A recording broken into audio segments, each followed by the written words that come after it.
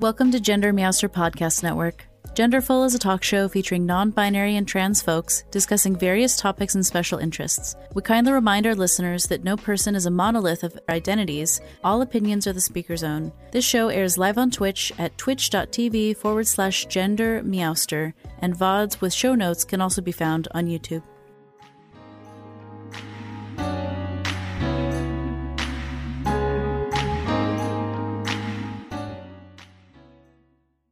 You're wonderful like that. So, for anyone who's listening and can't see us, I'm Gender Master, and I use they, them pronouns. And if my guest will introduce herself. My name is Jocelyn. I use she, her pronouns. Hello, and hello. I am the author of the Gender Dysphoria Bible. It's such a great resource. I love it so much. So, just a little get-to-know-you question before we dive into this incredible resource you've made. How has your relationship to gender evolved over time? Oh, okay. I'll just tell you my short summary. If I had ever at any point in my life, especially in my childhood, been told that it was possible that I wasn't the boy that everyone believed me to have been born as, I would have known from the age of 5 that I was actually a girl. But unfortunately, I grew up in a religious cult that told me over and over again that you are a boy, you have to be a boy, you have to act like a boy, you have to marry a woman. That my life was a fixed course. And it wasn't, I grew up believing that and thinking that I had to be that way, despite how uncomfortable it made me. And it was when I was 9 years old that I first saw the actress Carolyn Costy on Donahue. She was doing a press junket trying to drum up support for the recent UK ruling that had taken away her legal status as a woman. That was the first time that I had ever seen that someone could not be the assigned gender that they were given. And then unfortunately, 5 years later, I stumbled onto Ray Blanchard's Autogynephilia by way of a college textbook and convinced myself that I was just a cis man with a weird fetish. And the next 20 years hiding myself. And then finally, in 97, was reading the Wikipedia page on gender dysphoria and was like, wow, this sounds so familiar, so relatable. And then I read the diagnostic criteria and I checked off 5 out of 6. Wow. And I was like, oh, and suddenly realized that I had been lied to my whole life. And 2 days later, I came out to my wife and told her I had to transition. And here I am. That's amazing. My wife is a trans woman, and she didn't come out even to herself until she was 39. Mm-hmm. Like it wasn't, there's a lot of people who in sort of the millennial or Gen Z generation who are coming out in their 20s or teens, but that was not her experience. No, this phrase is such a loaded phrase, but we definitely had a transgender tipping point where like awareness following the WPATH reorganization in 2011 and then the DSM changing in 2013, like suddenly tons and tons of people were realizing, oh, this is a thing I can actually have. Mm-hmm. I am valid. And so now we do have this entire generation that was gaslit into believing they had no choice.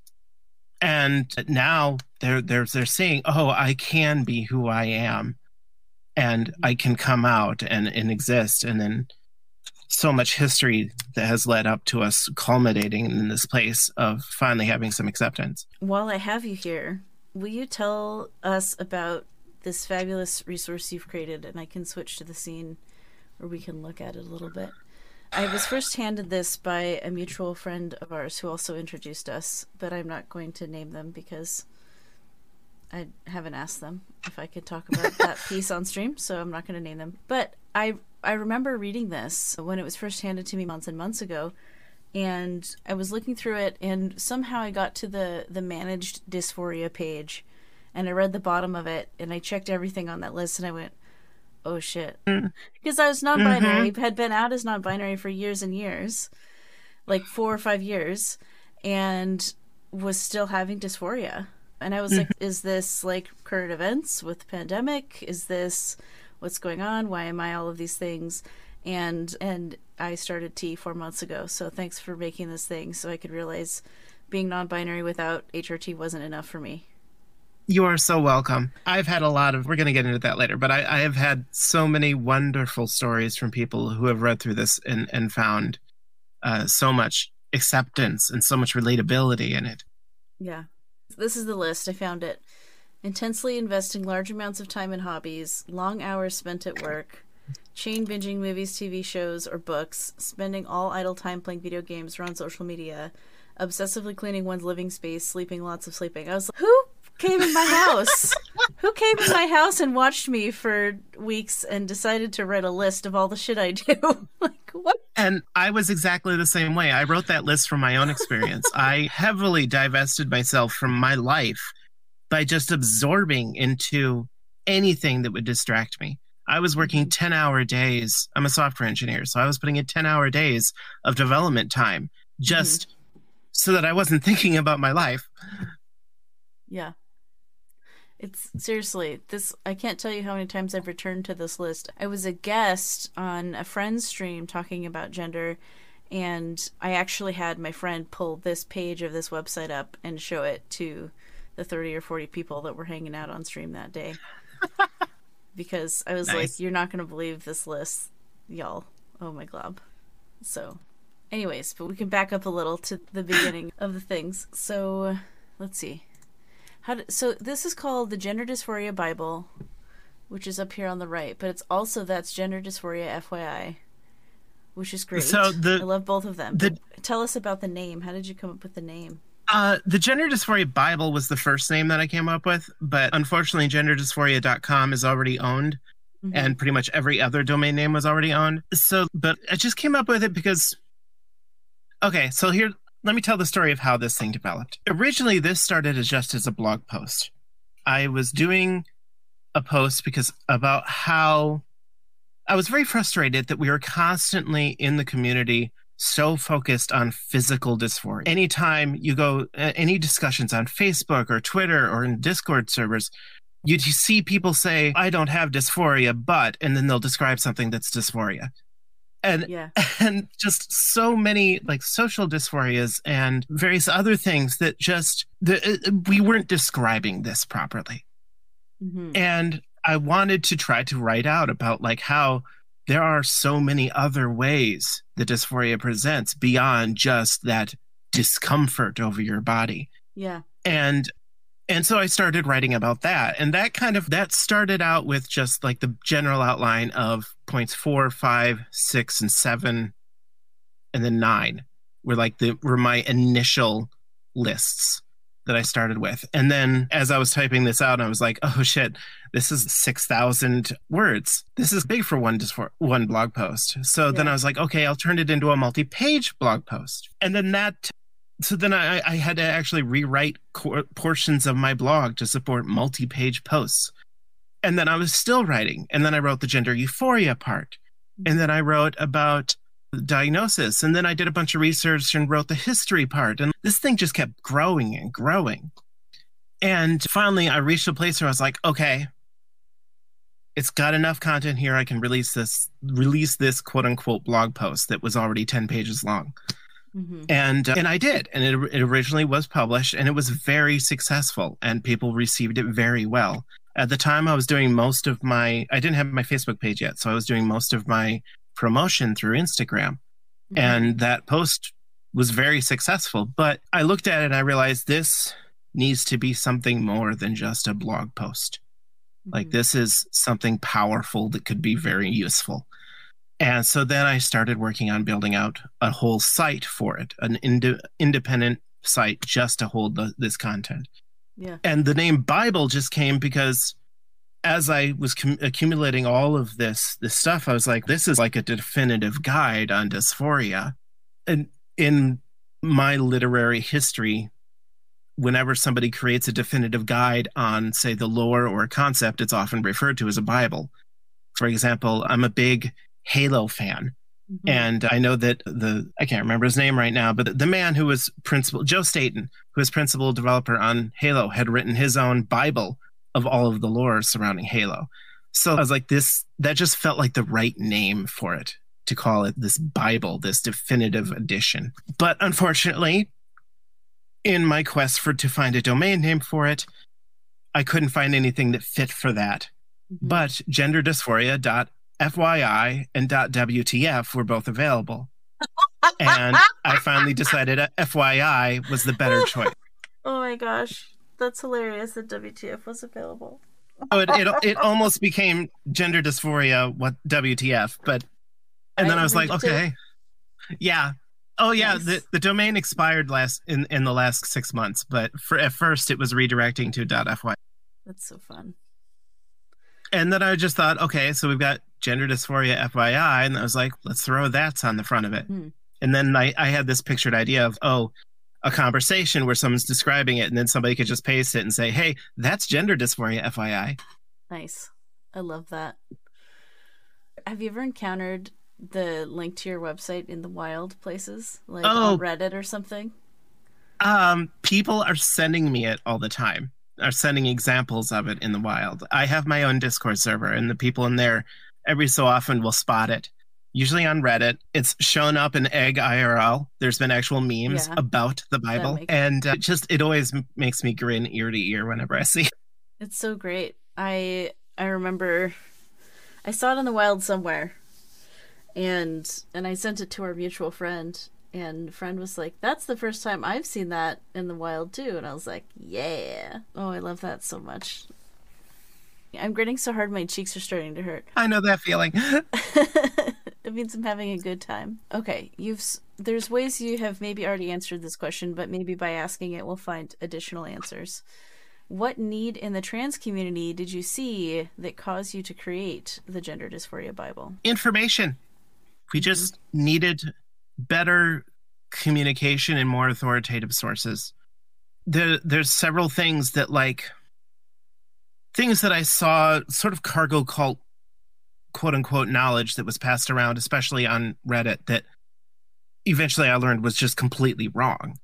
And so there were a lot of cases where I was like, okay, I need to try to bust some of these myths. One that was very common was this belief that testosterone was just stronger than estrogen, and then that's why trans mascs don't need an estrogen blocker, but trans femmes need a testosterone blocker. Completely false. Absolutely completely false. And I actually incorporated that into the Bible. There's a section in the Second Puberty 101 guide about explaining why you don't need an estrogen blocker, because it's on the sidebar, I believe. Let's scroll down towards the bottom. Keep going. Okay, maybe it's on the next page. Estrogenic puberty? Because I made a parting shot at Reddit in the dialogue. Wait, that might have... Scroll back up. That might have been it. Author's note. Nope, that's not it. No, that was me talking about spironolactone. Spiro hampers working memory? Yep. Cortisol. Whoa. I also love that you mentioned ADHD so much. My ADHD changed so extensively going on HRT. How did it change? For those who are listening and can't read. In some ways it got worse, in other ways it got better.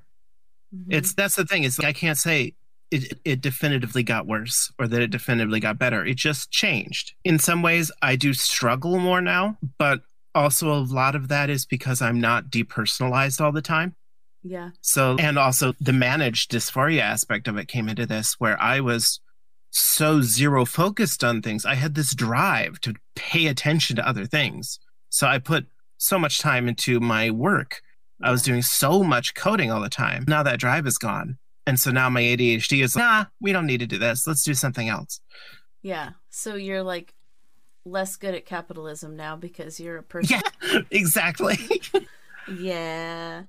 That's interesting. I've noticed that when I first started streaming a year ago, so by the time this recording comes out, I'll have had my stream anniversary a week or two ago. During this recording, it's next week. So it's right around now is my 1 year. For the first 6 months or so, I was hyper fixated, 10, 12-hour days, like sleeping 4 hours a night, doing all my energy into overlays and bots and all the things. And since starting testosterone, I'm much more likely to just be a person and vibe now. Estrogen and testosterone both have different effects on, because ADHD is entirely wrapped up in dopamine handling, dopamine production, and the way that your body receives dopamine. So estrogen increases dopamine production. Testosterone amplifies dopamine reception. So depending upon different functions within your body, and every single person is different, of course, switching to estrogen could make your ADHD worse. It could make it better. Switching to testosterone could make your ADHD worse or make it better. It's a crapshoot. You just have to see what happens. Is there a comorbidity between being trans and being neurodivergent? Comorbidity? That is a whole podcast worth of content.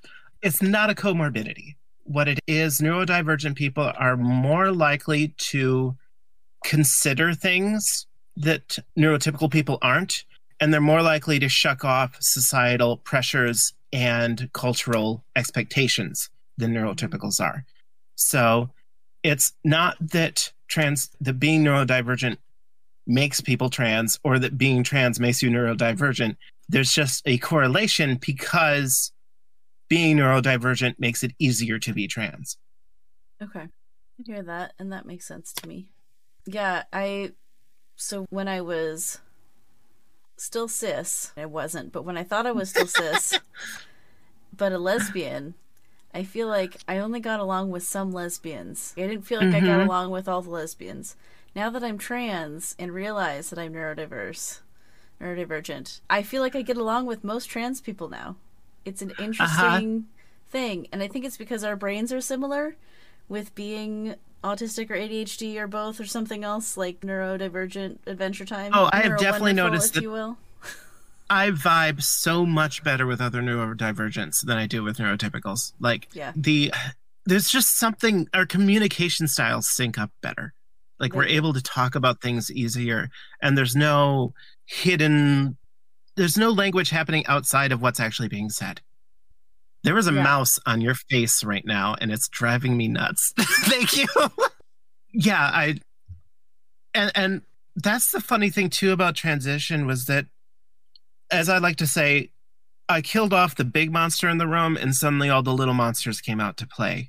And I realized I was ADHD. I realized I was autistic. I realized I had an anxiety disorder. I realized I had all these different problems that I had never recognized before. And it's hilarious because pre-transition, I walked around saying, oh, I'm totally normal. There's nothing wrong with me. And then because I was able to recognize them, I was able to treat them. Yeah, absolutely. It's like, now I have a stimulant to help with my ADHD. Now I have an SSRI to help with my anxiety attacks. Now I've gone through EMDR to process all the mountain loads of trauma that I have from growing up neurodivergent and trans in a religious cult. So all these things that I've been able to better myself just because I went through transition and finally felt comfortable. Well, and like going to therapy is part of the WPATH guidelines. You get surgeries if you want them. There's all these requirements. And so I actually find that trans people who are, if they're doing a medical transition, which you don't have to medically transition to be trans, you can be trans and do no HRT and no medical anything. Just precursor. I'm not trying to gatekeep at all. And when people are going through all that therapy and stuff, it's nice because then you eventually have some healed trans people. And also to add to that, in the United States, you also don't have to do therapy to get medical transition. Now, you do for most surgeries, but for HRT, you have informed consent, and that doesn't require any kind of therapy. But you still should get a therapist because, oh my God, what a difference it makes. Yeah. Especially... It's a very special type of trauma. Yes, there is. And there's new traumas that develop through the course of transition. And that's the thing that my therapist said is the real reason that she believes all trans people should have a therapist, is especially trans femmes, is dealing with the changes that happen as your privilege shifts. Because that experience of losing that male passing privilege is traumatic as fuck. Sorry. That's worth one of our PG-13 swears. She was like, this is always the thing that I have to help people with the most, is just that first culture shock when that privilege disappears and you're now faced with your new reality and it sinks in. Oh God, just, yeah, the weight of it. Yeah. And I experienced it too, even though I was fully aware of my male passing privilege and was fully expecting it to go away. It was still a shock when it happened. Yeah. Yeah. So I'm in the process of switching from a therapist who happens to be a lesbian to a therapist who happens to be a trans man, and it'll be interesting to see the difference between working with the two. There's nothing wrong with my current therapist. She's great. I just was like, maybe you want somebody a little bit closer to your own experience. Maybe this, yeah. And like lesbian would have worked great for me a couple years ago. Yeah. It's just I'm going further down the path, and I don't get trans vibes from her. I don't think she's an egg or anything. Yes. But I actually, somewhere on a website that is no longer published, maybe I'll republish it on Medium or something. Somewhere I have a little thing that I wrote about masculine of center privilege. And it's the reverse of what you were just talking about, and how as transmasculine people are being read more as guys, how we just start getting privilege. Like mostly it was observing how at the time, as a butch lesbian, or now as a transmasculine non-binary person, I don't experience the male gaze. When I'm in public, I don't get catcalled, I don't get harassed the way that women do. Yeah. Yep. Like, I just don't. And my wife tells a story about the first time she was catcalled, and she, like, went into full-on taekwondo, like, eye contact, yell at the person, chased him back across the street, scared the shit out of him, which is so great. I love my wife. Shout out to Trans Capybara. But yeah, it's a thing. It's totally a thing. You're absolutely right about how when you're perceived as a different gender, like, you have to relearn how to socialize. And what your expectations can be for socialization. Yeah, totally. Okay, so jumping back to, you were talking a little bit ago about the sources and wanting to find good sources. Can you tell us a bit more about what kind of sources you use or how you found the sources? Okay. Putting it straightforward, most of the site is anecdotal. But we're talking anecdotes across multiple generations and hundreds of people. So, like, my autistic gift, my little autistic superpower is that I'm really good at taking lots of discontinuous information and conjoining it all together and making connections and analyzing things and recognizing patterns. So hanging out in trans communities like Reddit and Twitter, trans Twitter can be so amazing. It can also be horrific, but it's amazing. And it less so on Facebook, a little bit on Instagram, just kept on seeing these same stories over and over again. And so over time, you just learn what people are experiencing. And so a lot of the sources for it are just all of the conversations that I've had in the last 4 years with people all across the spectrum of transness. And a big piece that I tried to do is the sidebar on the site, although if you're viewing it on mobile, it just integrates them directly into the mainstream because of widths. But I always tried to include tweets referencing what I was talking about, because tweets are nice and easy to embed. So there is Twitter content all throughout referencing to threads and to other people's anecdotes and to other conversations. And the big power that I found while writing this was that transness, we crack eggs by finding things relatable. And so the most important piece to me was just being able to say, there are people out here that experience this. And if you're experiencing this too, that's probably what's going on with you. And just trying to get as relatable as I could. So there's lots of anecdotes. I did try to link to other sources and other people's descriptions. I have links to other books. I have quotations from other books. And just the problem is academia is always 1 to 2 decades behind the trans community. Yeah. So finding any kind of definitive academic research into a lot of what we experience just isn't there because they aren't caught up with it. The language that we use, if you look at the way that trans language has changed in the past decade, just the internet has accelerated it so much. And we're using terms now that 20 years ago never were heard of. Yeah. And enough that it's causing a cultural rift between trans elders and the new eggs. Like, everything is moving very fast. And so trying to stick to definitive sources is different. It is. But I So do try that's to why get you wrote a Bible. basically, yes. I was like, you know what? I'll be that source. I love it. Create the content you want to see in the world. You know, that's why I like have non-binary flag is such a strong element to my overlay. It's like right here. This right here is where you're going to get non-binary content all year round. Yep. Not just on non-binary awareness week. Like, Well, not just during Pride. We're queer always. We're genderful all the time. Yes. My Instagram and my Facebook are both called Kirby and Trans. And the reason for that is because I started my Instagram. When I started it, there were no major trans plus size representations available online. There were no, especially not in the body positive community. Like, I went out looking for other trans femmes who were as big as me, but still really happy with their bodies and could show off their bodies and were successful with feeling good about themselves. And I couldn't find it. Yeah. And so I finally said, you know what? I'll just be the representation that I didn't have. And that's for like what it's basically. worth, I'm also curvy and trans, just trans. There you go. And I've had a few people tell me that like just me being out there made it easier for them to accept transition, because there has been this prevailing notion that if you are overweight, you have to lose that weight before you can transition, or you'll never look how you want to look, which is absolutely false. Yeah. And I'm very happy that I've been able to get out there and be that representation for people. Yeah. I've talked to people who, to my assessment, are trans eggs.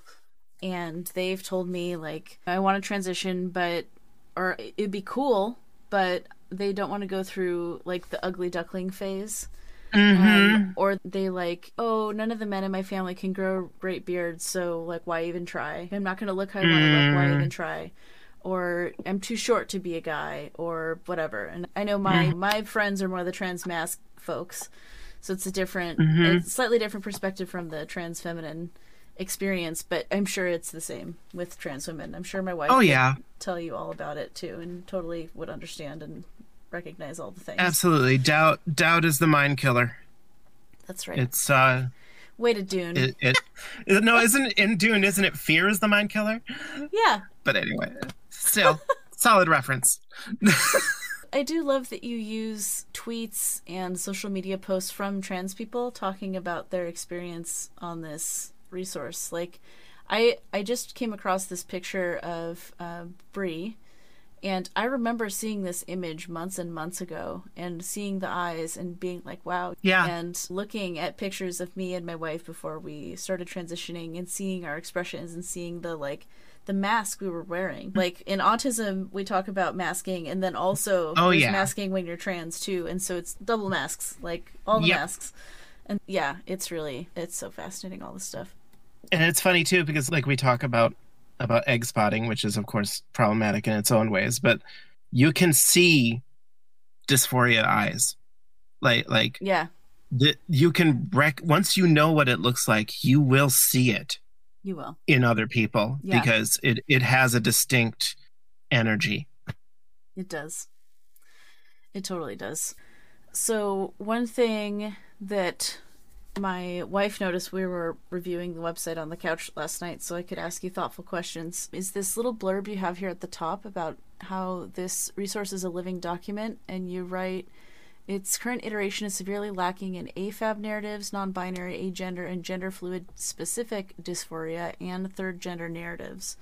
And so my question, is this still the case? And if so, if people want to contribute, how can they do that? My Discord is full of a bunch of trans-masculine, non-binary pals, and we have a handful of gender-fluid folks, we have a handful of two-spirit folks. How could we participate if we wanted to? The first question there, is it still true? Yes, but not as bad as it was when I first put that notice on the page. Okay. Because it is a living document, and there has been a lot of change made to it over the last, has it been a year and a half, I think, since I launched this? It was 2019. There's a big part of it is also just, I have tried very hard in my writing to try to make sure that everything I write is as relatable to everyone as I possibly can with it. So I try to make sure I'm not leaning too hard into one gender description. I try to make sure that I'm mixing things up with pronoun uses when talking about somebody in a third person context, trying to make sure that whatever I'm describing, I have it described in a way that is true for everyone, unless it is something that is not true for everyone. And then I explicitly say that this is not something that this is something specific to trans masks or specific to trans femmes or something like that, or what have you. But gender fluidity is something I have absolutely no context on. I don't know what that experience is like. So writing about something that I don't know anything about is very hard. So like the biggest challenge is just I keep putting lines out there saying, hey, I want more writers. I don't want to be the only writer on this site. Like I want this to be a community effort.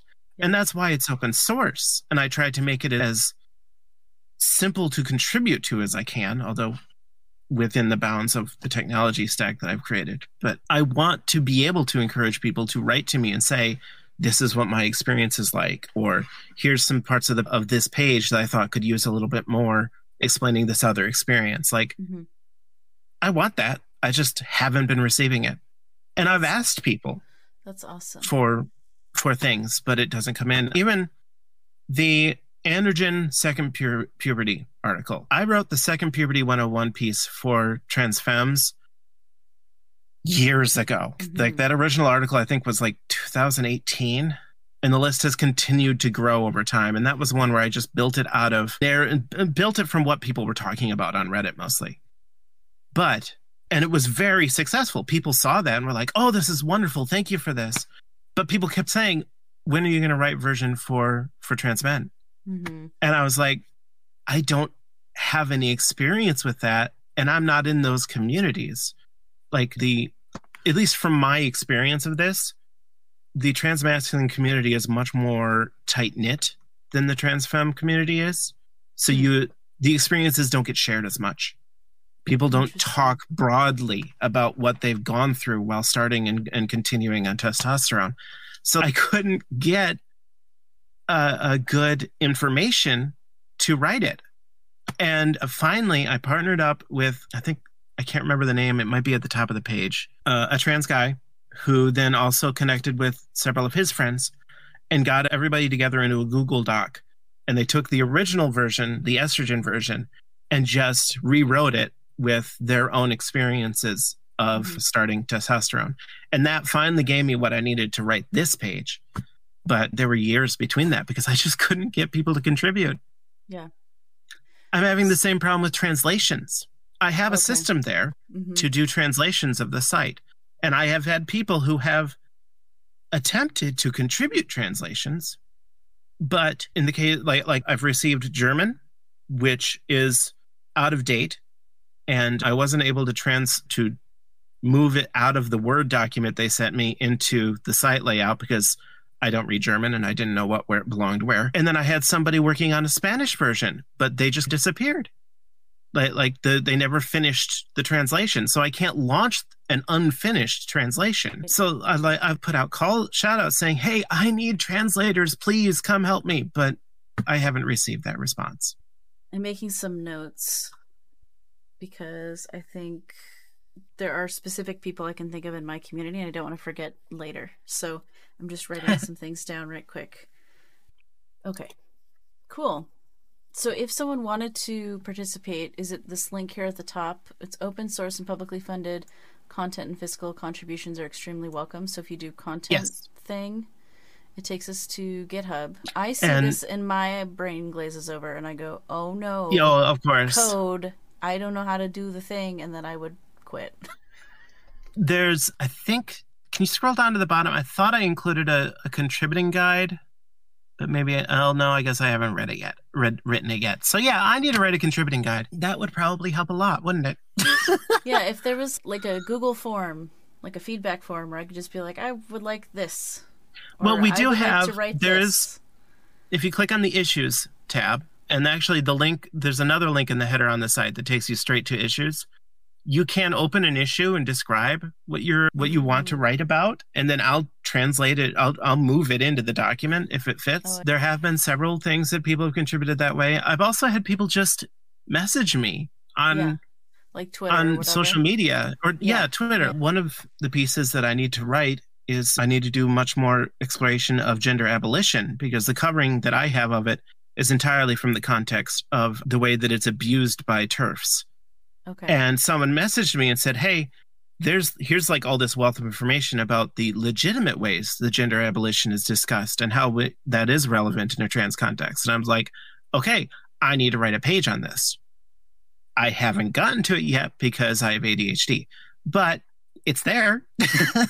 I've received the information that I need. So that's the piece that would help. It's just people sending me their stories or sending me their own words of descriptions of what it's like from their perspective.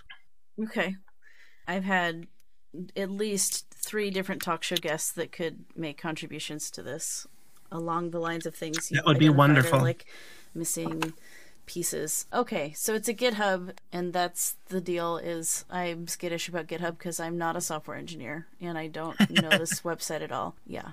Okay, but it's pretty easy to do a new issue and for those do a thing. Who are experienced with GitHub, the site is basically all powered on Markdown, which if you're a software engineer, you've probably experienced Markdown before. It's a nice syntax for writing plain text that gets formatted into HTML. So contributing to the site is just writing Markdown files, which like you could just write an essay for me and I can translate that into Markdown easily enough, or you can do it yourself if you know how to work with it. But I'll write a contributing guide that better explains how to add stuff to the site. I should have done that a long time ago. Here, I'll add it to our little notes. And there's also, if you click the projects tab, I have maybe it's not visible. Interesting. I have a projects board that has all of the upcoming features that I want to work on, but I guess it's not publicly visible. I wonder if I can change that. Let me see really quick. I love that it's being a living document right the heck now. Seriously, right? Oh, wait. Okay, it's on the root. If you click on the gender dysphoria, on the left-hand side, click on that and then click on projects. And then the future content plans. Coming soon to an awesome website near you. So this is how I've been trying to track what I need to work on. Ooh, and someone submitted stuff on Patreon. So if someone's like on your Patreon, they could post a comment or send you a message on there too. Okay. We use Trello for my project tracking stuff for stream because we realized that my random handwritten notes on pieces of paper in my desk didn't help anybody else help me. So yeah, definitely not. Now we've put it all on a Trello board and it's much easier. This is cool. Another thing that might be cool is if there's an integration between like your Discord server. Is there like a channel in Discord people can submit ideas? Or my Discord I used to have a public Discord, but it never got any attention. Like I think in the year that I had it running, I had 4 people join. So I finally just shut it down. I have my own Discord, which is private, and I regulate how I'm very picky about who I invite in because I'm very drama adverse and trans communities are not known for being drama free. But I have thought about possibly doing something to open it up to allow more public entry. It's just, I think I'm scared of the moderation requirement. That's fair. That's totally fair. Cool. I should get a GitHub someday so I can participate on there. It's a great site, aside from the company's questionable politics. But I want to do a shout out for the logo on this that I have. I made it from 2 pieces of artwork by JP Means Jumpai, I think is how it's pronounced. I have them linked on the bottom of that page. They do so much amazing, fantastic trans and queer artwork.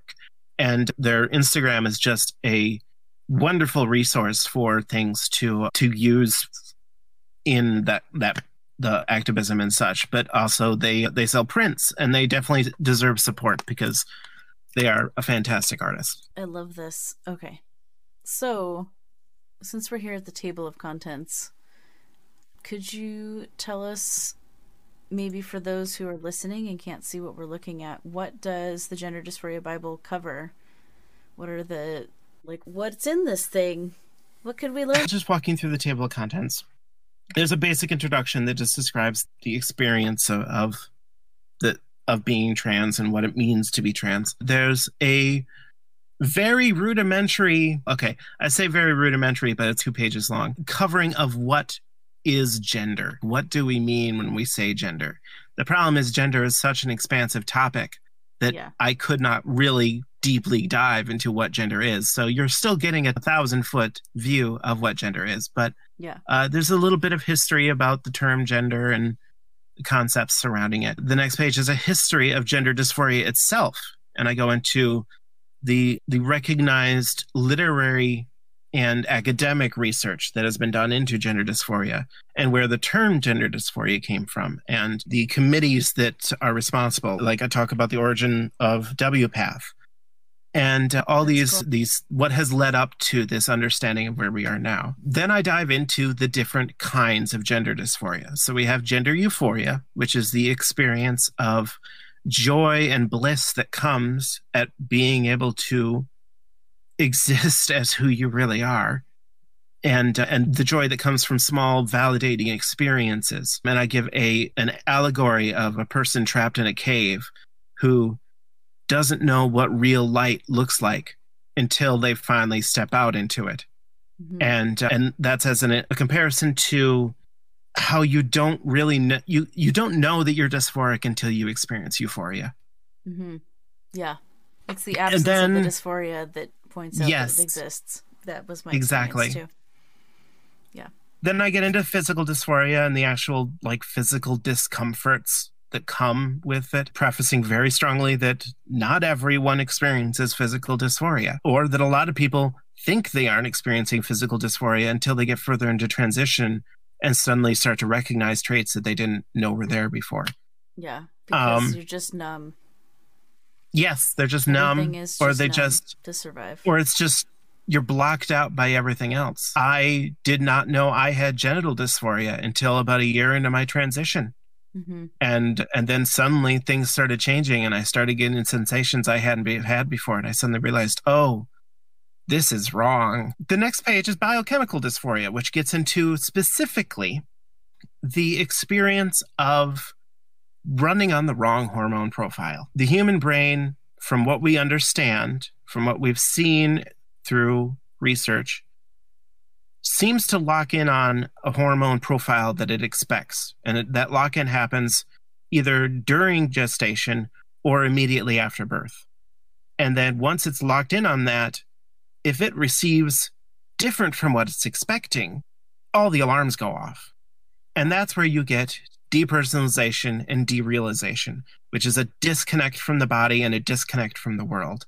And wonderfully, delightfully, the reason that The Matrix is a trans story is because the entire film is an allegory for derealization, for what it's like to walk through the world where everything feels disconnected.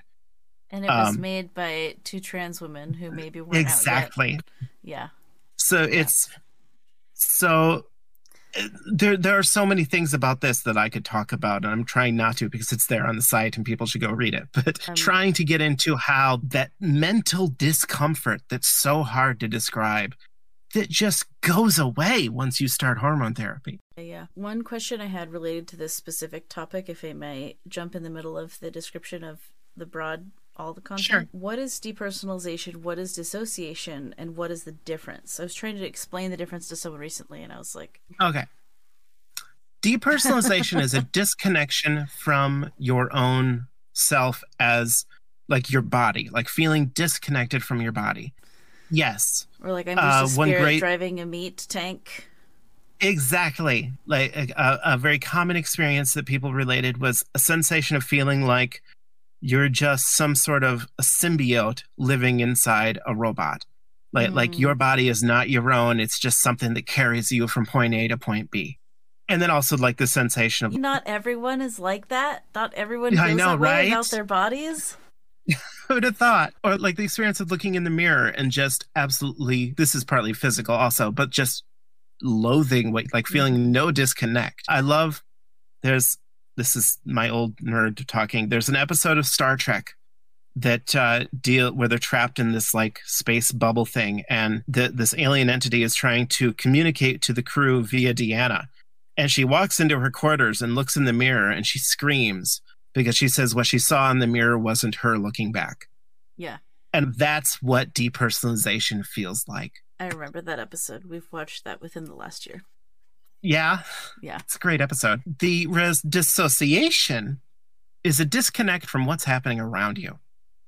Dissociation is where derealization. No, derealization is also different. I'll get into that. Okay, cool. Dissociation is where you have put your mind out of what's happening around you. So like you're sitting there and you're daydreaming, or you're like things are happening but you're not thinking about what's happening. Okay, so an example of like my own experience. Dysphoria stuff? Somewhat, yes. Okay. An example of my own that is rather intimate, but like pre-transition, I always dissociated during sex because everything felt wrong. So what I would do was I would imagine some other scenario happening. I would fantasize about something else during the moment so that I was disconnecting from the actual what was happening around me and not thinking about what my body was doing. Yeah. And that was actually the only way I could climax was through total disconnect. Or you'll see it a lot of times, like if you're talking to someone about something and they don't want to listen to you and you can tell that they've just checked out. Yeah. That's dissociation. Derealization is where the experience of feeling like the world is not real. Like you're in the Truman Show or like you're in the Matrix. The feeling that a very common experience is walking through the world, feeling not as if you are moving through the world, but the world is moving around you, like you're on a giant treadmill, or that all the people you interact with are fake and that no one is ever actually talking to you with genuine feelings. Like they're just putting on a show to engage with you the way that they're supposed to. I have met a trans person who talked about that, and I didn't realize that's what that was when I heard it. So that's like a revelatory information for me today. And I should be very clear, dissociation, depersonalization, and derealization are not exclusively trans traits. Yeah. They're just very common with trans people. Yeah. Do you think adding dissociation to this page would make sense? Probably. Okay. At least maybe even just a sidebar blurb explaining the difference. I'll write it down in my notes. And it's going to be spelled wrong, and I'm going to leave it spelled wrong so we can keep going with the show. Okay. Thank you so much for explaining that. That was awesome. So if we go back to the table of contents, so that was biochemical dysphoria that we were talking about. Would you like to continue telling us about all the fabulous topics you wrote about and other people have written about? So the next piece is social dysphoria, which is dealing with, in fact, you know what? I need to look at my own page because I got to make sure I remember this because it's easily conflated with societal dysphoria. There's the phrase "one of us" on here. Okay, so yes, social dysphoria is about how you are perceived in the world. Like, for example, feeling like the discomfort that you have about if someone sees that you're a woman or if someone treats you as if you're a man. That sense of you can just when I tell. get misgendered on the phone because they hear my voice and make assumptions about my pronouns. Yes. Or that knee kick feeling that you have in the gut when somebody uses the wrong pronoun. God. Yeah, you know exactly what I mean. That sort of like little gut twist. That like it's about the way that you socialize with other people and the way that other people socialize with you.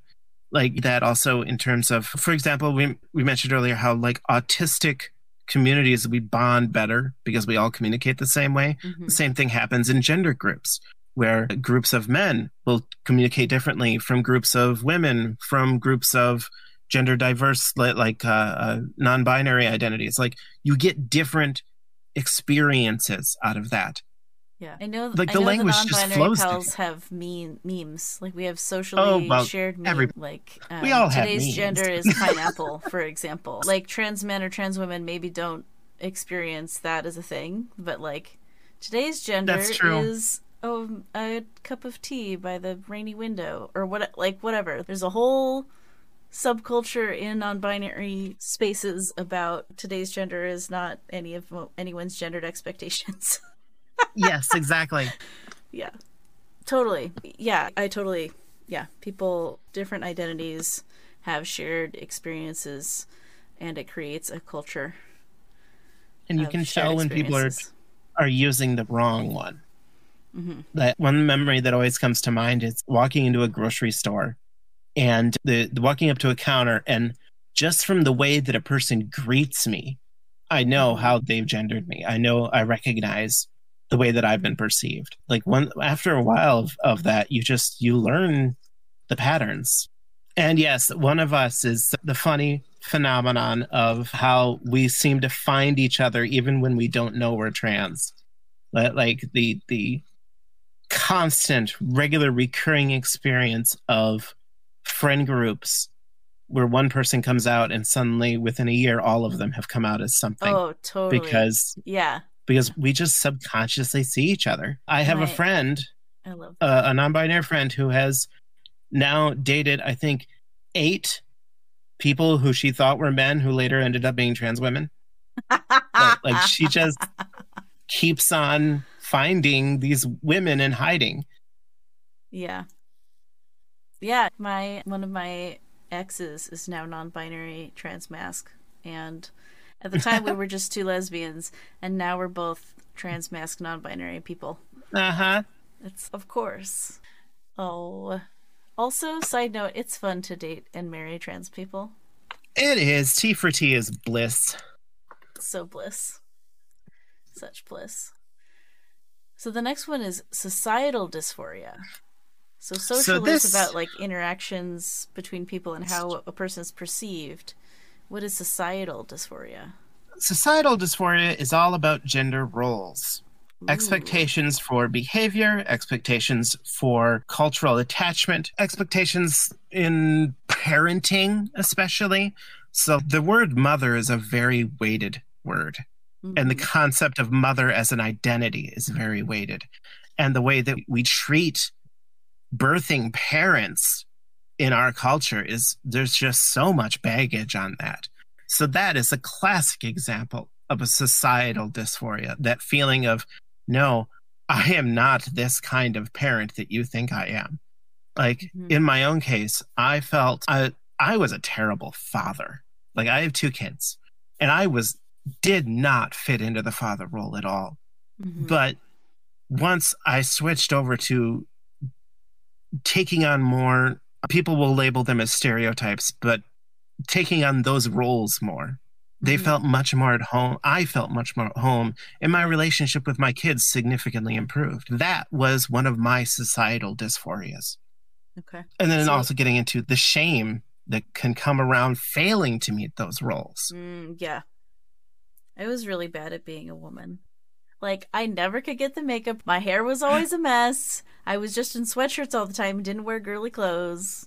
I did not like playing tea. I did not like doing nails.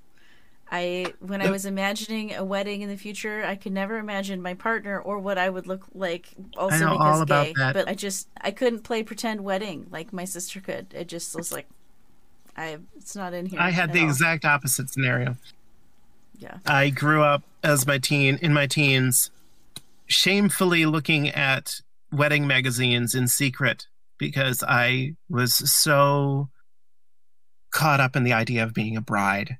No. And I had to do it. I would go into like the local nickel and dime store and just sit in front of the wet magazine racks and leaf through magazines because I knew if anyone caught me, they would come up with the wrong idea about everything. And I think at the bottom, no, it's not this page. There's another page. It might be under sexual dysphoria. Talk about the coercive male gaze, which gets into that. The way that we expect, yes, the way that people who are assigned male are expected to behave certain ways with sexual stuff, and how that when you are not a man, that experience can be very painful. But we're getting ahead of ourselves. Is there more you wanted to say on societal dysphoria? No, can read through it. There's a part about dating and the way that relationships work, because two women dating has a very different dynamic than two men dating or a man and a woman dating. Like the way that people interrelate is different. And there's a very common experience, at least in the trans femme community, of realizing, oh, I always dated like a lesbian. That's why I couldn't get anybody. My wife always dated like a lesbian way before she transitioned, and was like, all of these girls want me to rub their feet, but they never want to like date me for real. Honestly, situation. That, yes.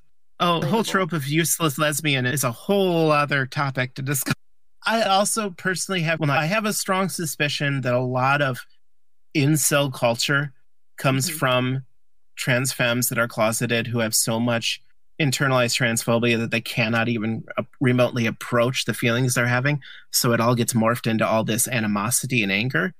And so you have this whole idea of the friend zone when, if you're dating like a lesbian, you probably will get friend zoned because that's how lesbians date. Yeah, it is how lesbians date. It totally is.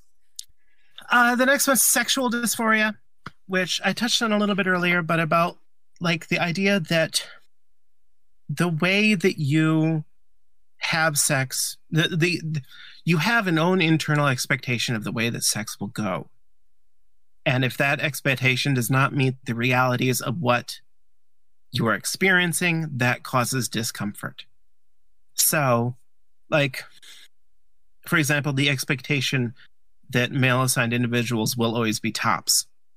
That can be a very discongruous kind of experience. In here, I get into some of the experiences, some managed elements of seeking gay relationships as a man when you aren't actually a man, because that's the only way you can get the kind of things that you're expecting from a partner.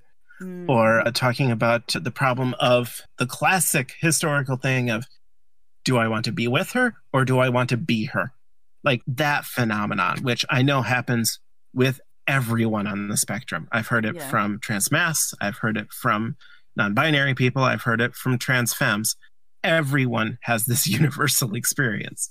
And I love that How Baby comic. And I actually got her permission to put that up there and she was thrilled when I wrote in about that. Or wait, maybe, I think Lindsay's still using she, her. I'm not sure now, actually. But How Baby is a fantastic comic, and it's well worth reading through because Lindsay has an amazing insight into a lot of experiences of parenting as a non-binary person, because they are not cis. And it's been very interesting watching the comic evolve as they've come into their own understanding of their own gender and how that relates to parenting and motherhood. If we were to go back a page, back to societal for a minute, up here at the top you say husband, wife, mother, father. And I wonder about, there's this other piece where you're non-binary and you're rejecting all of those things. And I think I read somewhere that 25% of LGBTQ people identify as non-binary these days. Or maybe it's LGBTQ youth. Maybe it's youth. Maybe it's not all the generations, but the youth. And as I don't know, maybe just a fun piece of information for your brain to chew on. So my wife and I had to come up with a name for me that is spouse but sweeter than spouse. Feels very clinical to me. So we came up with Infinite for me. Infinite. Yeah. Interesting. It's a Gender Meowster and Trans Capybara original. Infinite. So creates a Doctor Strange vibe. Nice. And using the phrase parent instead of mother or father. And I wanted us to come up with a name for me that wasn't just my first name with my stepkids. So my wife had kids with her first wife when she still was able to make what she sassily calls baby batter, which she cannot make anymore. And she's talked about this on stream. She actually had bottom surgery in January, and so she's about 6 months post now, and I'm really happy for her. Yeah, it's super. She's so much happier now because the dysphoria with the bottom thing has finally gone away. She talks about how, like, her brain every minute would be, there's something wrong with your body. There's something wrong with your body for 46 years. She's 46 when she finally had her surgery. And it's like an alert that you can never turn off in your head. And then you start getting the phantom. You get the phantom sensations too of something Yep. that should be there that isn't, and that's even another kind of torture. It is. And then you get through it, and suddenly everything just feels right. Yeah. Yeah. So she absolutely went through all of that, and yeah, I forgot what I was saying. Basically, there's cool non-binary words for the societal things, and I think more and more people are wanting to reject gender roles and reject Yes. societal expectations of folks. And so one way people put a word to that rejection is being non-binary and being like, nope, Yeah. I'm not those things. And for Yeah, me, at least, as a disabled, happy disability month, well, this is recording, as a disabled, gender wonderful, like neuro wonderful being, I can't live up to the gender expectations of either gender, either right. of the cis het genders. I don't know. So No, I totally there's get more that. than two That genders, makes but it's just, yeah, there's just, I can't. I'm too disabled and too neuro wonderful to do it. So I don't know. It lets me have different I have the same expectations of problems myself. in a lot of ways, especially when having ADHD and having two children who also have ADHD makes for quite the storm. And sometimes it can be very hard to live up to the expectations of patient parenting scenarios. So I absolutely can relate to that. Oh, patient I'm parent. looking. So the next on here is presentational dysphoria. Is that gender presentation? Yes, it's okay. As it says in the very first line: clothes, hair, makeup, jewelry, glasses. Like everything that we use to anything that we do to alter our presentation, our gender view to others that doesn't involve some sort of change to the actual body. It's the way that we style our hair, the methods of clothing that we receive, trying to find some sort of a happy place where you're presenting yourself, you're looking the way you want to look with your own internal sense of identity. Yeah. And yeah, that part's fairly straightforward. I feel like we gender so many kinds of clothing so severely, especially feminine clothing. And even the very nature of what is feminine and masculine clothing is itself deeply gendered. And those expectations for that can be very constraining. Yeah, totally. I like this thing that's in bold here. Was this something you wrote, or is this something someone submitted and it was in a... That was something I wrote. Nice. It was something I was through all of this, I try to avoid any kind of absolutism. I always, in most of my sentences, they're structured to always give a general idea. We're not like that some people experience this or many people experience this. Never all people experience this, because there will always be people who do not. And in the same here, like, not everyone presents the way you expect them to. There's a couple Instagrammers that I follow who regrettably have had to disconnect from Instagram several times because of the animosity that they receive, both from transphobes and from people within our own community. Because one of them is transmasculine, but likes being femme. They like their breasts, they like their shape, they like wearing feminine clothing, but they are on testosterone and they identify with he, they.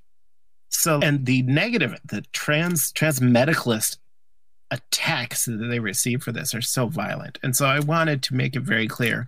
It is perfectly valid to exist and present however you want to present, regardless of what your identity is. Yeah. And that's only half the things. That's only half of it. And this is just the stuff that I wrote the first bit. Like, and then existential dysphoria, like, that part was trying to put a term to the feeling of all the things you missed out on because you were in the closet for most of your life. Oh God, yeah. That grief of not being able to engage in so many things you wanted to engage in. The sorrow of, in my case, not having a young girlhood, not being able to be a teenage girl running around with her friends, or to not be able to date as a woman in her 20s. Like, that's a lot of pain. Yeah. And it does get talked about, but it doesn't get highlighted the way it should. Yeah. One time I asked my wife, what is it with trans women and cat ears? There's like a whole thing and I don't understand. Like, what is that? And she's, I'm not sure, but if I were to guess, because of course no one's a monolith of their identities. No one can speak for all Right. trans people. That's the whole reason we have the talk show, is let's get as many perspectives on this stuff as possible so we might glimpse a bigger picture. I don't think we'll ever know all of it, but and she's just, yeah, I think it has a lot to do with missing those life stages as the socially the right gender and needing to revisit that and relive some of that. And so then you get all the, she's, yeah, it's a young trans woman thing. I don't think that's true forever, but I think there are some people who are furries and some people who are just, they're cat girls forever. But yeah, there's certainly something to be said for the way that a lot of people, especially millennials, turned to furry and anime content as a relief mechanism, myself included. yeah. So though there is a strong connection to that identity, that we grew up with it. Yeah. And it's wonderful how the furry community is so gender accepting. Yeah, they're fun. They're super fun. They're also very queer accepting, like of the various sexual identities that are out there. So then, and they'll fight for you too, as long as you give them head pats. And then managed dysphoria, which is just talking about the ways that we, while in the closet, attempt to deal with the discomfort that we have, ways to escape the discomfort, ways to redirect it. This was actually inspired a lot by masking, by autistic masking articles that I read. Okay. That was talking about the ways that, especially among women, autism is missed or underdiagnosed because we develop all these coping mechanisms to deal with things that hides the symptoms. Like we learn how to make eye contact. We learn how to avoid stimming in front of others, like all these little tricks. And I thought this happens with transness too. So I was like, wanted to write about all these different ways that things come up. Yeah. I don't know why that AFABs is there. Oh, I see why. Okay. Obsessively working out is a way to manage dysphoria as a like trans mask AFAB person. Yeah. Yeah. I know some and people then I had it further access to HRT who are like, I'm going to do everything I can with exercise and like and losing weight so there's less estrogen in my body, and yes, the whole plan that they have.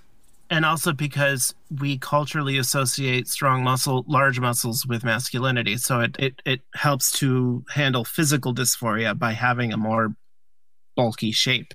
But I also had it further down for AMABs as well, under ways that we would try to, hide and try to meet other people's expectations, trying to fulfill those roles that were put onto us.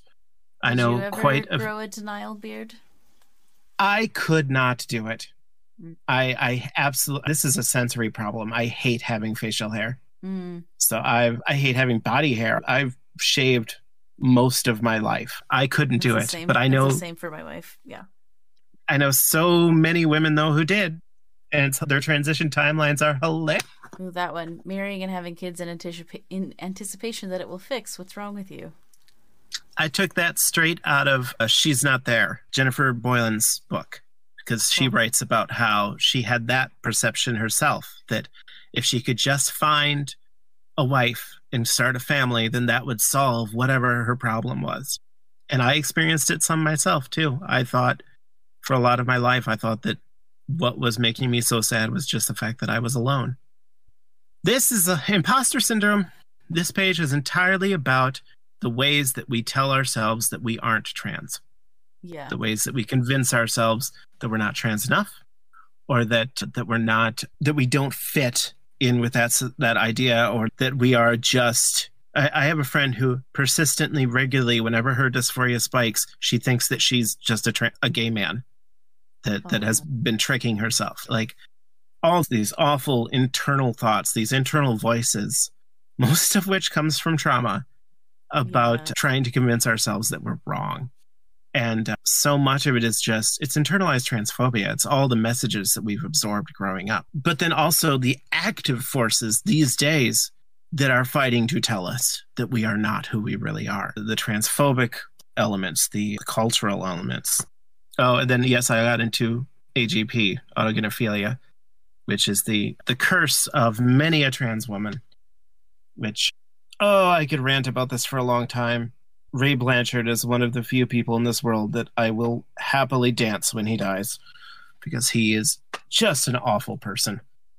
And the things that he published and has continued even to this day to try to reinforce into mainstream are just so horrifically abusive to trans women.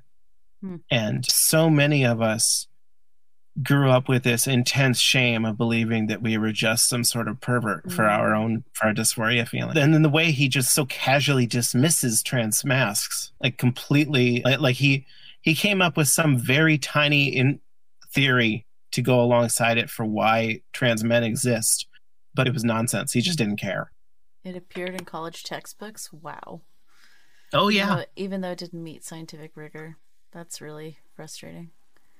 And that's, I was 16 years old. My mother was in college. She was taking Psychology 101, and I was leafing through her psych textbook and found that. And that was what convinced me that I needed to stay in the closet forever. Goodness. I'm so glad you're not in the closet now. Except technically you are in real life. Oh, yes, I am literally in a closet at this very moment. Jokes. Sweet joke. And then you have clinical diagnoses. Is this where you get into WPATH stuff? Yes, less WPATH and more American Psychiatric Association's diagnostic material, because WPATH doesn't actually specifically define diagnostic criteria. WPATH's message is basically, if you think you're trans, you are trans. Like, that's literally the official WPATH stance is, if you want to transition, that means you are trans. The DSM is more specific and goes into more actual hard criteria for things that a person must experience. Yeah. Because these are things that almost all of us grew up thinking everyone experienced, but really only trans people experience, and cis people don't think about these things. And so, like, when you go through this list, it's, and this is what cracked my egg. This is what made me realize I was trans, was just reading through this and going, oh yeah, I meet all of this. And some of it, again, getting into the imposter syndrome, like reading through the one thing that I didn't felt I marked off was, I think maybe it was experience. I think it was the very first one. An incongruence between one's experienced or expressed gender and secondary sexual characteristics. And that was just because at the time I was so deep in the closet that my own memories of my childhood were blocked out. And I couldn't remember all the ways that I had always not been a boy. Sometimes that's stuff. It's so many memories have unlocked in the 4 years since I transitioned. So many things that now I look back on and go, why didn't everyone see this? So today you're 4 years on the path and you've already done this whole thing. You already made this whole thing. Wow. Yep. That's so cool. I'm so glad you're in the world. Thank you. Yeah. I am too. How is gender dysphoria treated? Ooh. So this gets into the ways that the different forms of transition, because transition is a word that means a whole lot of different things. And we have social transition, which is changing the way that you want people to address you. New pronouns, new names, and just informing people, I'm not cis. Then there's legal transition, which is making that law, like going through and updating gender markers on IDs, changing birth certificates, getting legal name changes, all that stuff. And then presentational transition, which is the part where you actually start existing as yourself full time. We have the whole boy mode, girl mode mentality, but it's so much more nuanced than that, really. And then medical transition, which is specifically also non-binary mode. Yes, there is. I didn't know the word for it. Yeah, I don't know the word for it either. I think there will come a moment where, or rather a series of hours where I will sit down with this. Now that I know how to submit like suggestions, maybe I'll do a series of tweets being like, also this, here's the non-binary version of this binary transgender stuff. I mean, Like, seriously, just start like throwing me lines. Like, just tell me what paragraph on the page you're talking about, and something that could be included there, and I'll work it in. I love it. I love it. Yeah. Once this episode comes out in August, I have a feeling there's a handful of pals in my community that would love to hang. Maybe we'll hang out in Discord some night and write things for you. Wonderful. You'll get a pile of tweets all on the same day. Yeah, I'll wake up to my mentions blown up. Maybe I'll put it in one Google Doc or in a Discord message that I keep editing or something, so that your brain doesn't explode with the volume of things we've sent you. Or I'll figure out GitHub. That's probably the best option for you, I'm imagining. Either or. GitHub certainly skips some steps. I really wanted to call out here this bold and italicized text: prepubescent children do not medically transition, because that is something that cis people do not freaking understand. Like, the transphobes, every single argument, this stupid stuff with sports, stuff surrounding puberty blockers and hormone therapy itself, it's constantly, oh, what, you want to transition babies? You want to make babies grow breasts? I'm like, what are you talking about? Yeah. Ignorance. Puberty blockers for people whose puberty stuff is starting to come online is really valuable. It's extremely valuable. Yeah. I have countless trans people have told me, if only I had known back then, if only I'd had access Yes. back then, like, I wouldn't have to go through all these painful surgeries now, because I wouldn't have grown the secondary sex characteristics that I don't want or need. And if you take blockers for 3 or 5 years and then you change your mind later, you just go through puberty a little bit later and maybe a bit shorter. Yeah. And they've been doing it for cis people for 100 years. Like, this is not a trans exclusive thing. None of our medications are trans exclusive. All of them. Even our surgical practices were all created for cis people. Yeah. We just take advantage of it. Yeah. And just the sheer I'll tell you what, volume of ignorance. I had a breast reduction several years ago for back pain.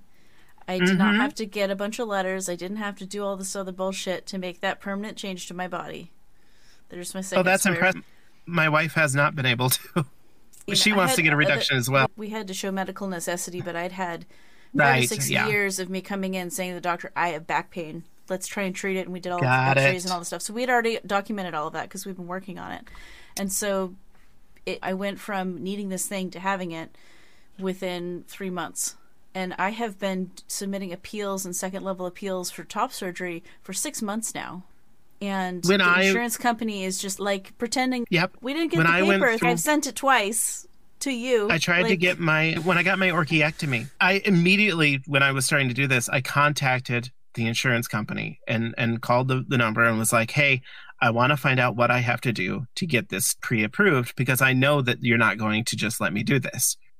And the person I talked to said, oh, no, according to our system, it's completely, we don't require any pre-approval at all. It's just a standard procedure. There's no pre-auth at all. And I was like, I don't believe you. Talking to a trans person? Exactly. They did not consider that it's a different classification in their system.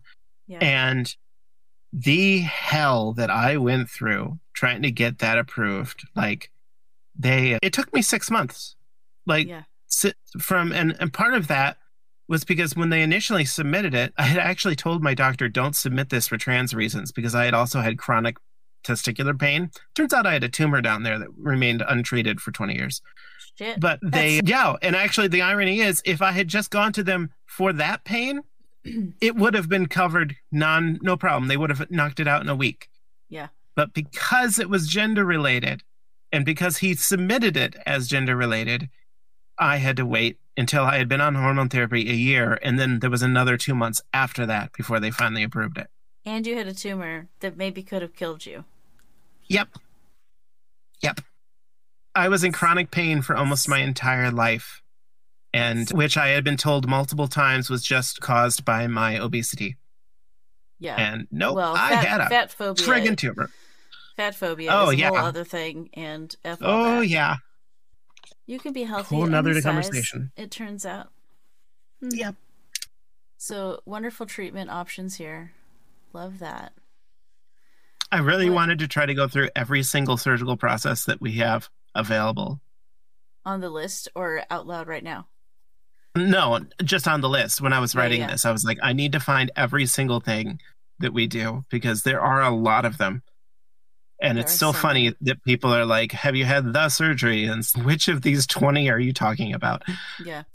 They probably mean bottom surgery Oh, when they ask surely. that question.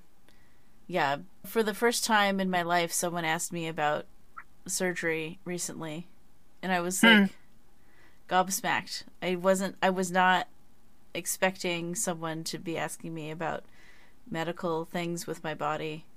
It was so Mm-hmm. casual too, and Uh-huh.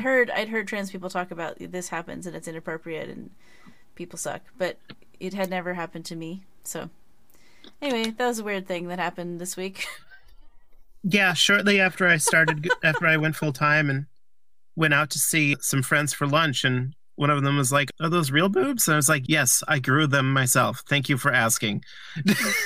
Not really, but thank you. And there's nothing wrong with taking estrogen, growing your own boobs, and then also having like implants or inserts Yeah, or breast exactly. forms or any of that stuff. Like the point is to help with dysphoria. The point is not for someone else to enjoy how they feel or look or whatever. Like it's not for Right. other people. It's for us. It's for the trans people Very much. ourselves. Yeah.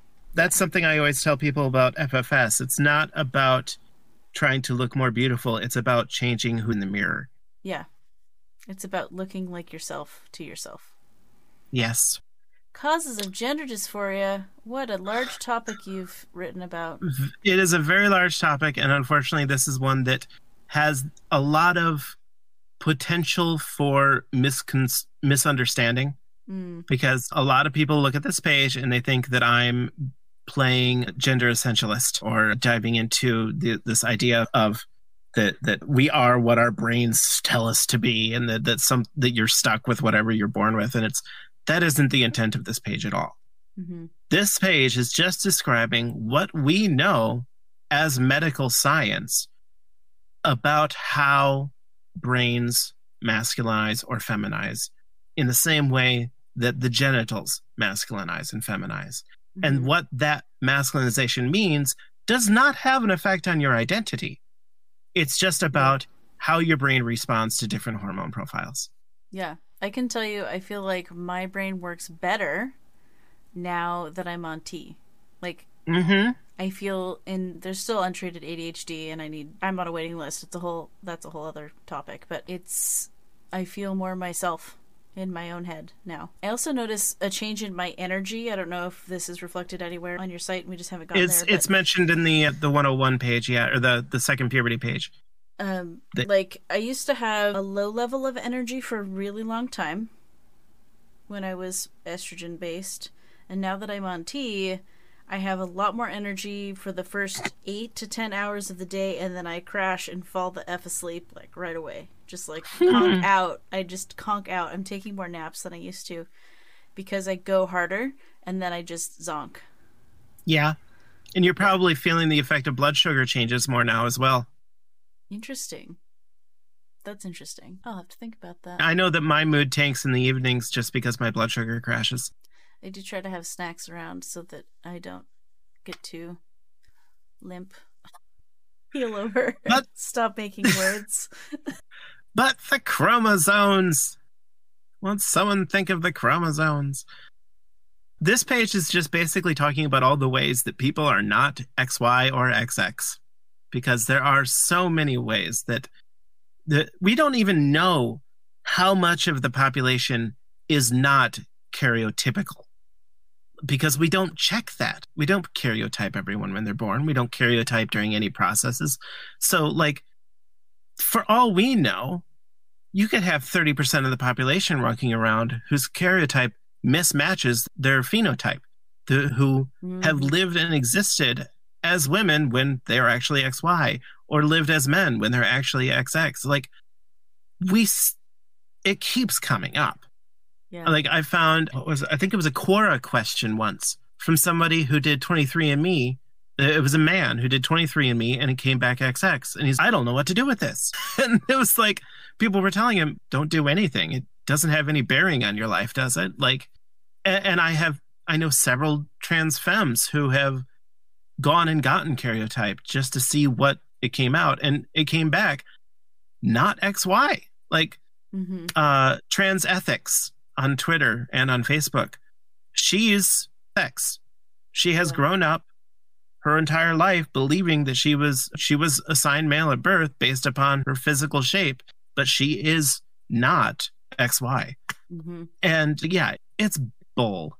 It's absolute bull to try to claim that chromosomes have any bearing on gender or even sex, because it isn't the DNA that defines what you come out as. It's just proteins and hormones. There's 15, for those just listening to this later, there are 15 different things that Jocelyn has found and listed on here.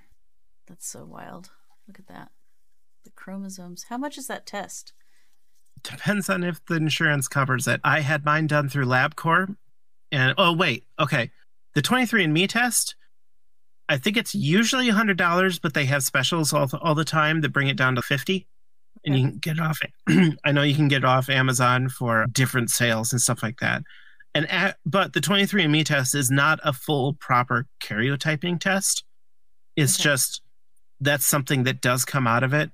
And they actually say in fairly strong lettering, our test cannot reliably determine if you have a intersex condition, because they're not checking for anything more than 46 chromosomes. I also had a proper karyotype test done that my doctor ordered, and that was done through LabCorp, and it was just a blood test, and that was covered like any other kind of blood test was. So I had a copay on it. So it's not thousands of dollars, it's hundreds of dollars. And if you have insurance, it might only be $30. That's cool. How hormones work. Ooh. Science. This is, yes, science. This page originally started as a subsection I was going to do about explaining the ways that it led into the second puberty piece about how HRT works. So this page is just explaining what the different kinds of hormones are and how they play into the role, the way that HRT works. And one key piece on here is at the bottom of this, I get into mineralocorticoids, which are the hormones responsible for like how your kidneys work, how fat gets distributed, how your body processes sugars, all that fun stuff that spironolactone totally fucks with. Second F word. And why that's a lead into why it's such an awful drug for us to be using in gender transition. Spyro? But we do regularly for trans women. So like in your experience, Spyro is not a drug you would want to wish on anyone? No, I would not. I had a car accident in 2017 that I directly track to being on Spiro because of what it did to my mental acuity. In Spyro, people use it to counteract the testosterone from testicles? Is that right? Yes, it is it does a lot of different things. And in fact, I have an article I've been working on that I'll probably add to it that goes into explaining exactly how Spiro works, because that is a whole topic in and of itself. But it basically, it was created as a diuretic. Like that's its primary purpose, is to function as a diuretic. And that is the mineralocorticoid part of it. Aldosterone. Aldosterone tells the kidneys to stop releasing water, to stop peeing, basically. And Spiro gets in there and blocks that. So your kidneys run constantly. Well, aldosterone also has an impact on the production of cortisol and cortisone, which are necessary for how your body processes fats and also for stress things. It's basically tells your body that you are in a stress. Oh, that's not taking good for your inflammatory system. Exactly. So you're basically constantly keeping your body in a state of stress. Spyro would also possibly activate people's chronic pain stuff and potentially cause chronic inflammation, which could lead to a cascade of other like diseases that are related to chronic inflammation. Yep. Wow. It also causes it can interfere with the body's ability to release glucose that's stored in fat cells. So which is really unideal for transition, because you want fat to migrate, but the Spiro is preventing the fat from migrating. So you end up with an interesting form where you have fats going on in the place where estrogen is telling them to, but the fats that are in the places where testosterone was aren't releasing. And you end up with what I referred to as my British grandma phase, where I looked like I was menopausal because I had fat distribution all over my body and it made me look 15 years older. Wow. And then once I got off the Spiro, all the testosterone fat released, and suddenly in the span of 2 months, I completely feminized, and it was the wildest thing. And you look at my timelines, and it's just amazing. But it's an interesting drug. It's a very interesting drug, and the way that it blocks testosterone, which isn't actually very good at it, but it is a very mild agonist for the progestin and the testosterone receptors in the brain. So it gets in there and it just fits well enough to tell the brain, hey, I've got a whole bunch of this stuff present. And then the brain says, whoa, okay, shut down the factories. And then that's how it deactivates things. The problem is Spiro is not as good at that as some other drugs. Acetate is the one that's commonly used outside of the United States. It's a much more effective anti-androgen. It's not legal in the US because no drug company has been willing to pay for the FDA approval. Oof. So there are better medications out there. We just don't have access to them here. Yeah. But there's also other techniques that can be used, such as monotherapy, which doesn't require any anti-androgen at all. You just put a whole lot of estrogen in. And then you skip progesterone altogether? No. Oh, okay. You said mono, and then I thought one pill. Oh, mono as opposed to, yeah, I guess that's deceptive, isn't it? No, progesterone is useful as well. And progesterone also actually has an anti-androgen effect. I definitely highly recommend people take progesterone. It's frustrating how much ignorance there is in the medical community about the benefits of progesterone in trans care, because there's a lot of doctors who will say there's no evidence that says it's beneficial. And then you talk to any trans woman who has taken it, and they'll be like, yeah, I saw massive breast growth after I started progesterone, and now I sleep so much better, and my mood got better. Like, all this anecdotal evidence that progesterone is a fantastic drug.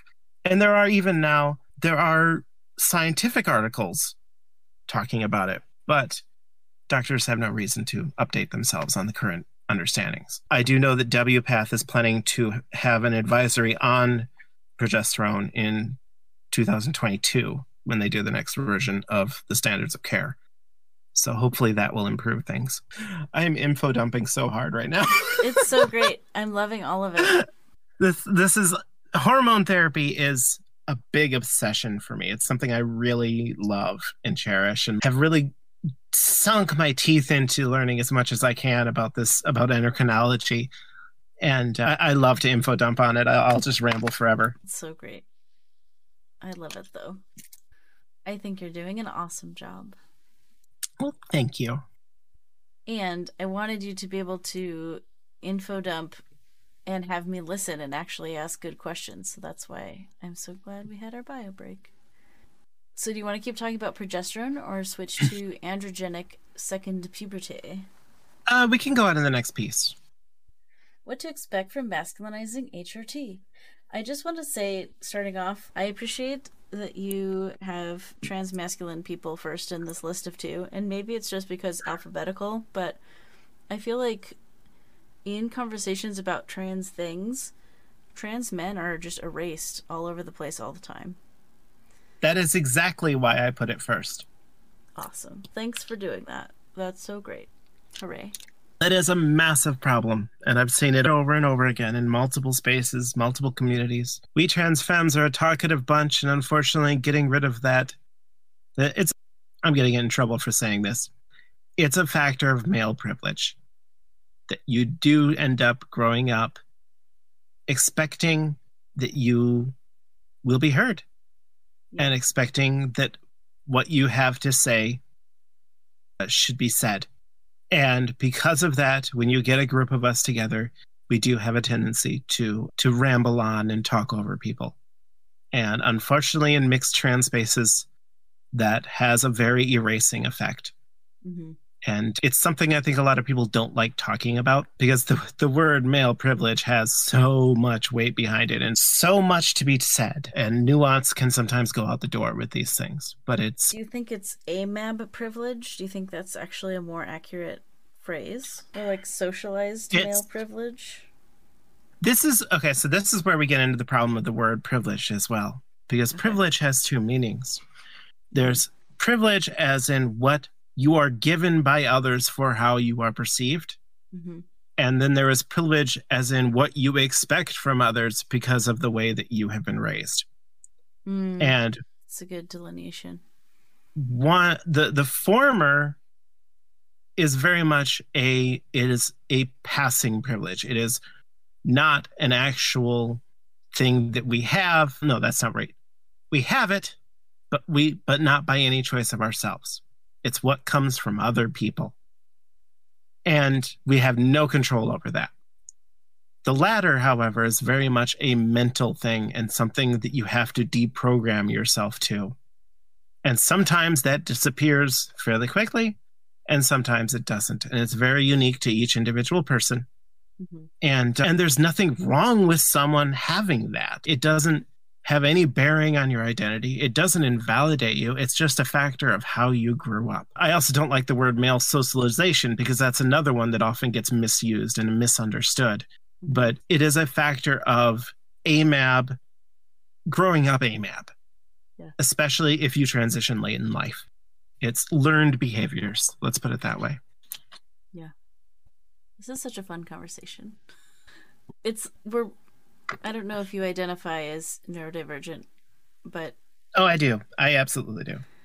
I feel like two neurodivergent people talking about a shared special interest of gender is like my favorite place to be. It's like that meme, the meme of talking to a cis person about gender versus talking to a trans person about gender. And the cis person is like, I'm gay. No, it's like... The trans person is like a list of 16 different identities. Oh, there's that one too. I was thinking the one where like the cis one it's a woman like taking care of a toddler. Mm-hmm. And then in the other one, it's like Socrates and Aristotle talking to each other. Yeah. It's like different levels of understanding. Yeah. It's fun. It's so fun. So androgenic second puberty, what to expect from masculinizing HRT.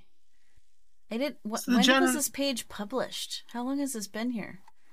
I don't remember seeing this before.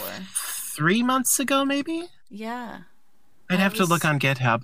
That's probably why I didn't see this, because I don't remember this page being here when I looked more thoroughly before. And then we found it last night. I was like, holy smokes. I can tell you pretty quickly if I look at the commit log. Because to get this information 4 months ago or 6 months ago when I was thinking about starting T, I had to get a hold of my friends and send them some messages over Signal and be like, what is this? It was 4 months ago. Yeah. I started HRT 4 months ago. So when I was thinking about this 6 months ago, I didn't have this and I wish I had. Yeah. Here it is.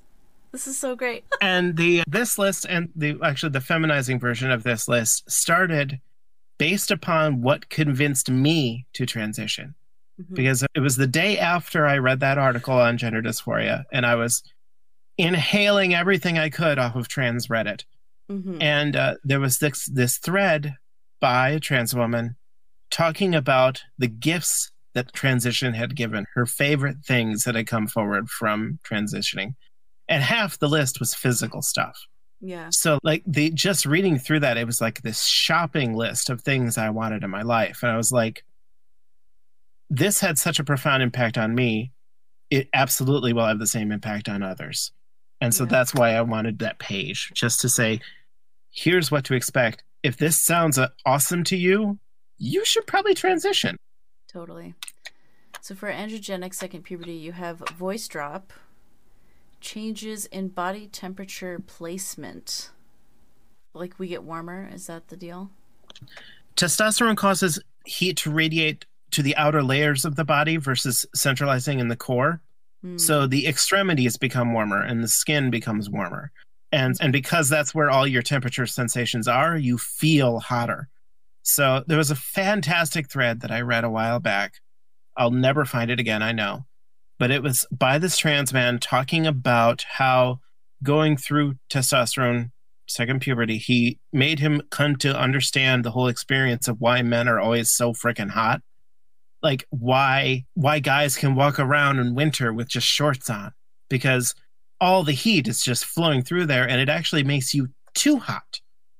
And I can relate to that from my own experience too, but I hadn't really thought about it until I read that thread about the way that, like, and then going the opposite direction, you have trans women who suddenly start freezing everywhere.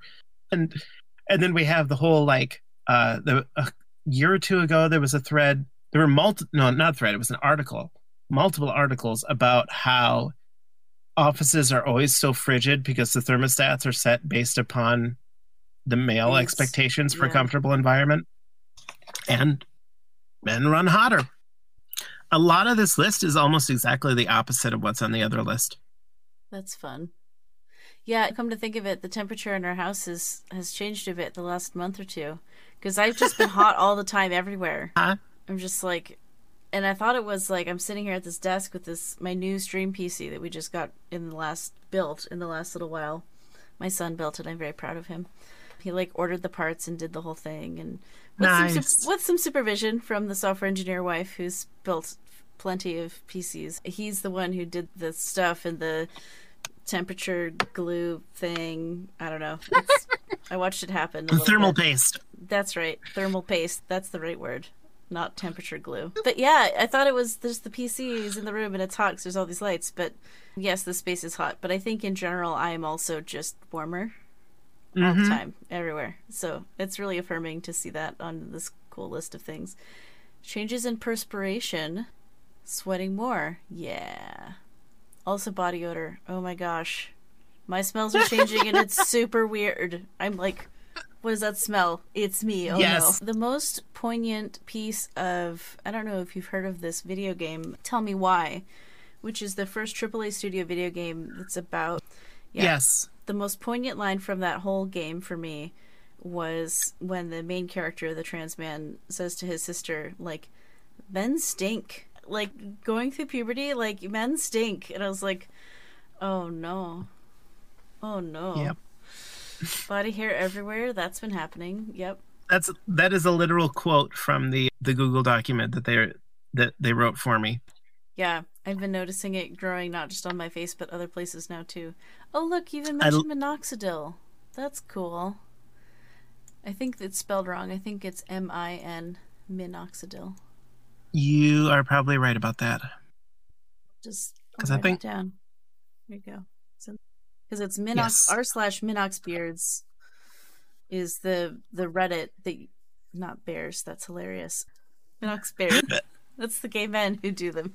The MinoxBeards. Yeah, MinoxBeards is you can actually see people using minoxidil to stimulate more facial hair growth, and you can see like timeline pictures on there, and how it looks and how it densifies or whatever. Anyways, that's part of the mysteries that were imparted to me from one of my trans masculine friends, because I was like, how do I do any of this? I don't know. I love my little brain trust of testosterone taking beings that tells me things about what's happening with my body. I'm like, is this normal?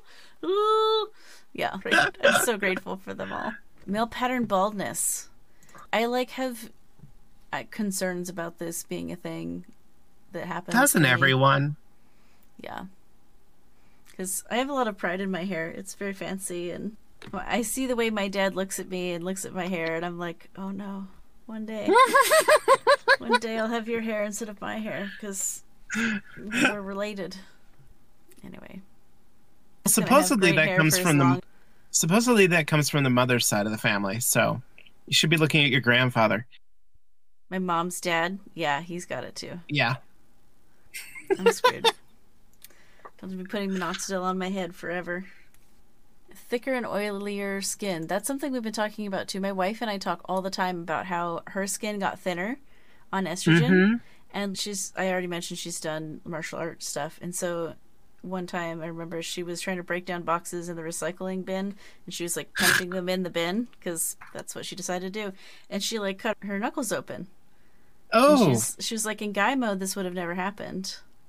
Mm-hmm. But because now her skin is thinner on HRT, it's happening. So yes, the thicker and oilier skin, yeah, acne tends to be a problem. Yes. I'm glad that it improves after the first few years because, oh my glob, it's a whole time right now. It's happening all over. I was hoping if the beard grew in, I would just stop having acne, and I don't know why I thought that would be real. No, it's not that simple. Yeah. I don't know if this is in here, but I feel like all of my skin has to shed a layer. Like, I had a whole rash on my face for a while, and, like, stuff is just happening. I'm like a snake right now. There's a whole shedding thing that's happening. Not in there, but that would be a good thing to add. I want to get, like, more corroboration on that, but yeah, I can see how that would happen. Because the thicker skin is coming in and that's pushing the older skin out. Yeah. Larger hands or feet? Wait, what? I had no idea. This is over long periods of time. 3 to 5 years. And the opposite happens as well. My hands have shrunk significantly. Really? My wife's been on estrogen for like 6 years and she still has giant mittens. Oh. Yeah. I used to be able to wrap my hand or my entire hand around my wife's fist and hold it all in there. And now we are almost a perfect match. I sincerely doubt that will ever happen, even though we're both on the opposite hormones as each other. Yeah. It's very conditional. It happens. It really depends. Bones, though. How do you get bones to do that? It's the space between the bones change. You get more fluid between the joints and the cartilage and such swells, and that causes the overall hand size to the finger length to increase. That is so fascinating. Thicker and stronger nails, increased muscle mass, fat redistribution. Estrogen encourages the body to deposit fats in the thighs, buttocks, and hips. Androgens largely into the abdomen. So T will push all your fat into your stomach, into your belly. That's cool.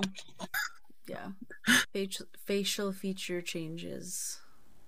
Also the neck. Testosterone encourages fat deposits in the neck. So this right here that I've got going on? Yep. And also the base of the neck too, like where it meets the shoulders, that all flows out. Interesting. Increased tolerance of caffeine, alcohol, and psychotropics. Oh, I didn't know about that. You hear about men versus women and drinking or something, but yeah, I didn't realize that was HRT related. I thought it was more social. Well, it isn't so much the hormone itself as the increased mass that comes from being on testosterone. You have more muscles, you have different fat distributions, you have just the blood flow changes, like the heart rate increases slightly. So like the metabolism itself is just able to absorb other substances better. Gotcha. That explains why there were guys that would get super mega cold brew, uncut, give me all the caffeine people, and I was like, you're gonna have a heart attack and die. Slow down, bro. Wow. There was one I saw where somebody ordered a latte with 42 shots of espresso in it, and people are like, you are going to kill yourself. This is a weapon. Yeah. Wow. That's 10 quads and then a double. Yeah. There's not even room for milk in that cup. That's not a latte. That's I think they put it in a Trenta. Yeah, that's just whatever a doppio is, except 42 in Italian. Doppio espresso. Wow. Mental changes. And you talk about ADHD, emotional expansion for this is the depersonalization people? Disappearing. It's different. It's a different kind of emotional expansion. Okay, I need to know more about this. The ability to express may be reduced. So you may experience more emotion, but then you still don't express it? There's a lot of people who report that they lose the ability to cry. Yeah. Like the body just, the function disappears. Mm-hmm. But because the depersonalization and the derealization is lifted, the emotions that were previously being heavy suppressed, they're able to experience them more clearly. Now, you also have the counter problem of toxic masculinity telling people to suppress those emotions, and that can play a role in also keeping them held down. And you have a cultural factor of growing up AFAB where society tells women never to cry because it's a sign of weakness. So you end up with people crying in the bathroom instead. So you have all these factors that are suppressing a lot of this stuff, a lot of social factors as well. But there are still several people who have told me, yes, when I started testosterone, I became more emotionally expressive. Do you talk about increased anger? Because that's something that I've really recognized, especially in the first month or two, was like I was just irritable and angry all the time. It's calmed down a little bit since then, but it was really intense in the beginning, and I was like, is it always going to be like this? Because if so, I don't know if I can keep doing this. Like, so intense. I might have deliberately left that out because I didn't want to. I was trying to avoid that sort of is a sexist trope that testosterone makes people angry. Like that idea that all men are raging because of testosterone. I was trying to avoid that idea. So I may have left that piece out. I'm not sure. I'll have to go back and look at it again. But yes, that was reported to me that for the first few months, you do have just this rage at the drop of a hat. Yeah, it was affirming for me to hear from other transmasculine people that yes, that's a thing, and it passes. Like, yes. Like I really needed to know that was a thing that became not a thing later. That it levels out. Oh, here later. it is. I did mention it. Emotional dysregulation occurs the most commonly before and immediately after dosing and results in reduced patience and increased aggression. But I should also mention that becomes less of an effect over time.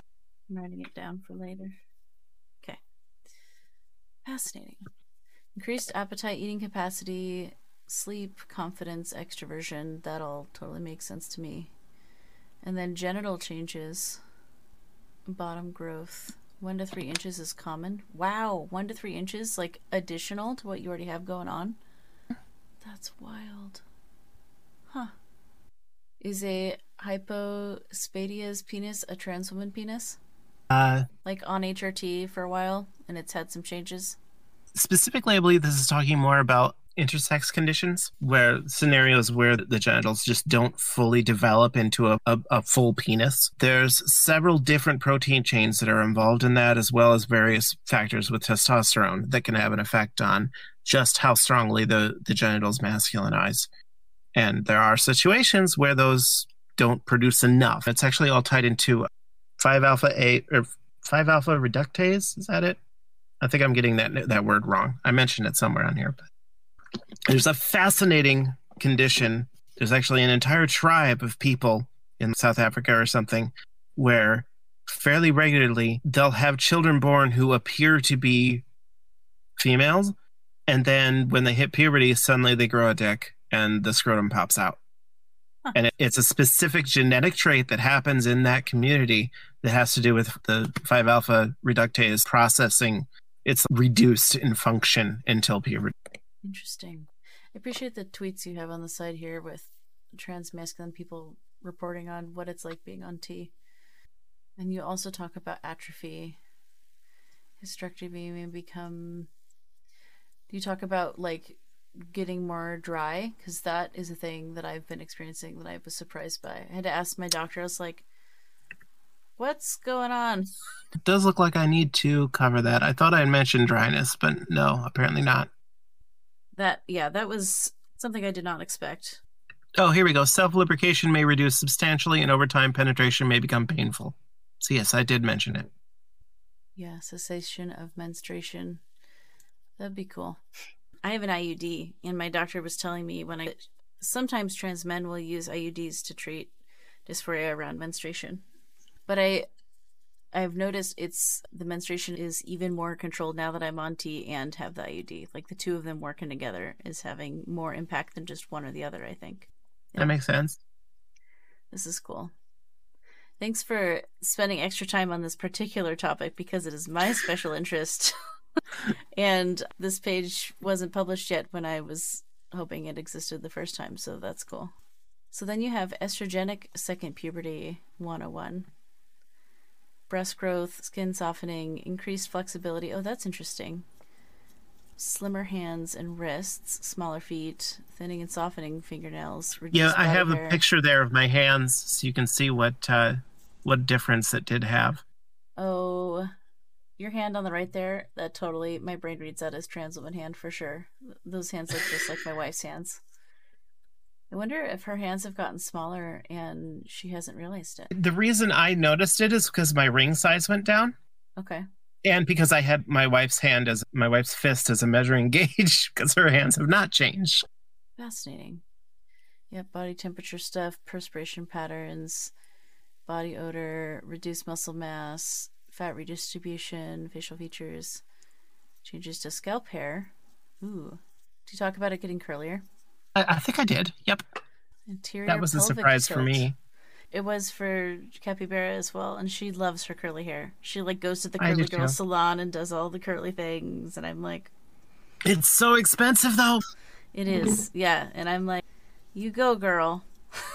You're a software engineer, so you can afford to go get curly girl hair thing. Like, oh my god! I just tell her every day how pretty and hot she is. That's just she just gets prettier every day. It's so great. I love it. I need to go get a curly girl cut too, but it's like the place here that does it is like $200. I'm like, no, I can't spend that right now. I hear that. Mood swings, appetite, sleep, extroversion, sensory enhancements. Oh, that's interesting. Improve sense of smell, color perception, spatial awareness. Do you think this is again because of repersonalization instead of depersonalization? Yes, that is some of the factor in it. Another piece of it, I think, might actually be an evolutionary trait. I think that as a species, it is important for the maternal role to be able to protect the children better. And so having a increased sense of smell and colors and things like that has a factor. The spatial awareness, though, that is definitely repersonalization. That is just the body finally fitting what your brain is expecting it to be. So you're actually your pure I can never get this word right. Prior precipitation actually corrects itself. Oh, that's cool. That's the sense of where your body is in space. When I think of repersonalization, I think of the scene in Peter Pan where Peter is chasing his shadow around the room and he catches it and he stitches it back onto his foot so it like reintegrates with him. I can't tell you how many times I've thought of that little scene in my head in the last year. Genital changes, increased sensitivity, moisture and feminine odor, color and texture changes, fewer erections, clear ejaculate, testicle atrophy. That's real. Yeah.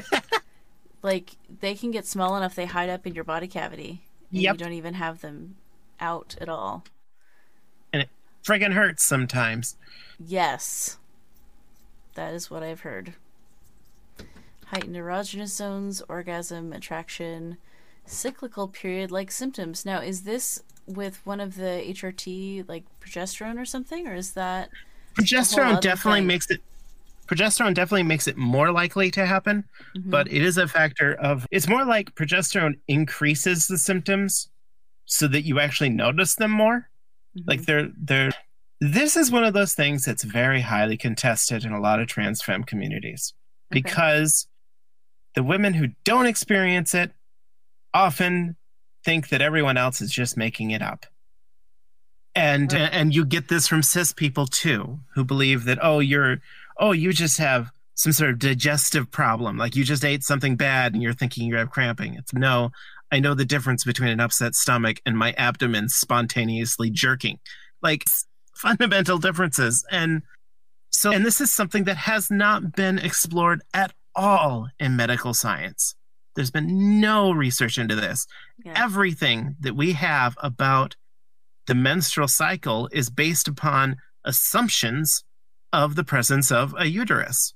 So trying to find out what's actually happening it's very difficult. And even just getting people to believe it's happening is difficult. So from my observations and from what I've heard from talking to other people who experience this, some people have it before starting progesterone. Some people have it after starting progesterone. Some people get it like right away. Some don't notice it for a year. And in some cases, they'll notice it before, and then when they start progesterone, it suddenly got a whole lot worse. I can tell you it happens regardless of what drugs you are taking.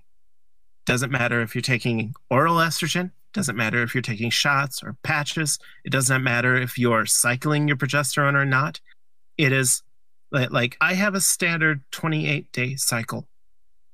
my shot cycle is 5 days. So it never lines up with my shots. And we've even proven through blood tests that my body is self-regulating my available estrogen levels in sync with my cycle. So if I get a blood test on day 1, I will have lower estrogen levels than I will if I get it on day 21. There is some amazing stuff happening there. And I actually want to write a full page just on this topic because the science behind it is extraordinary.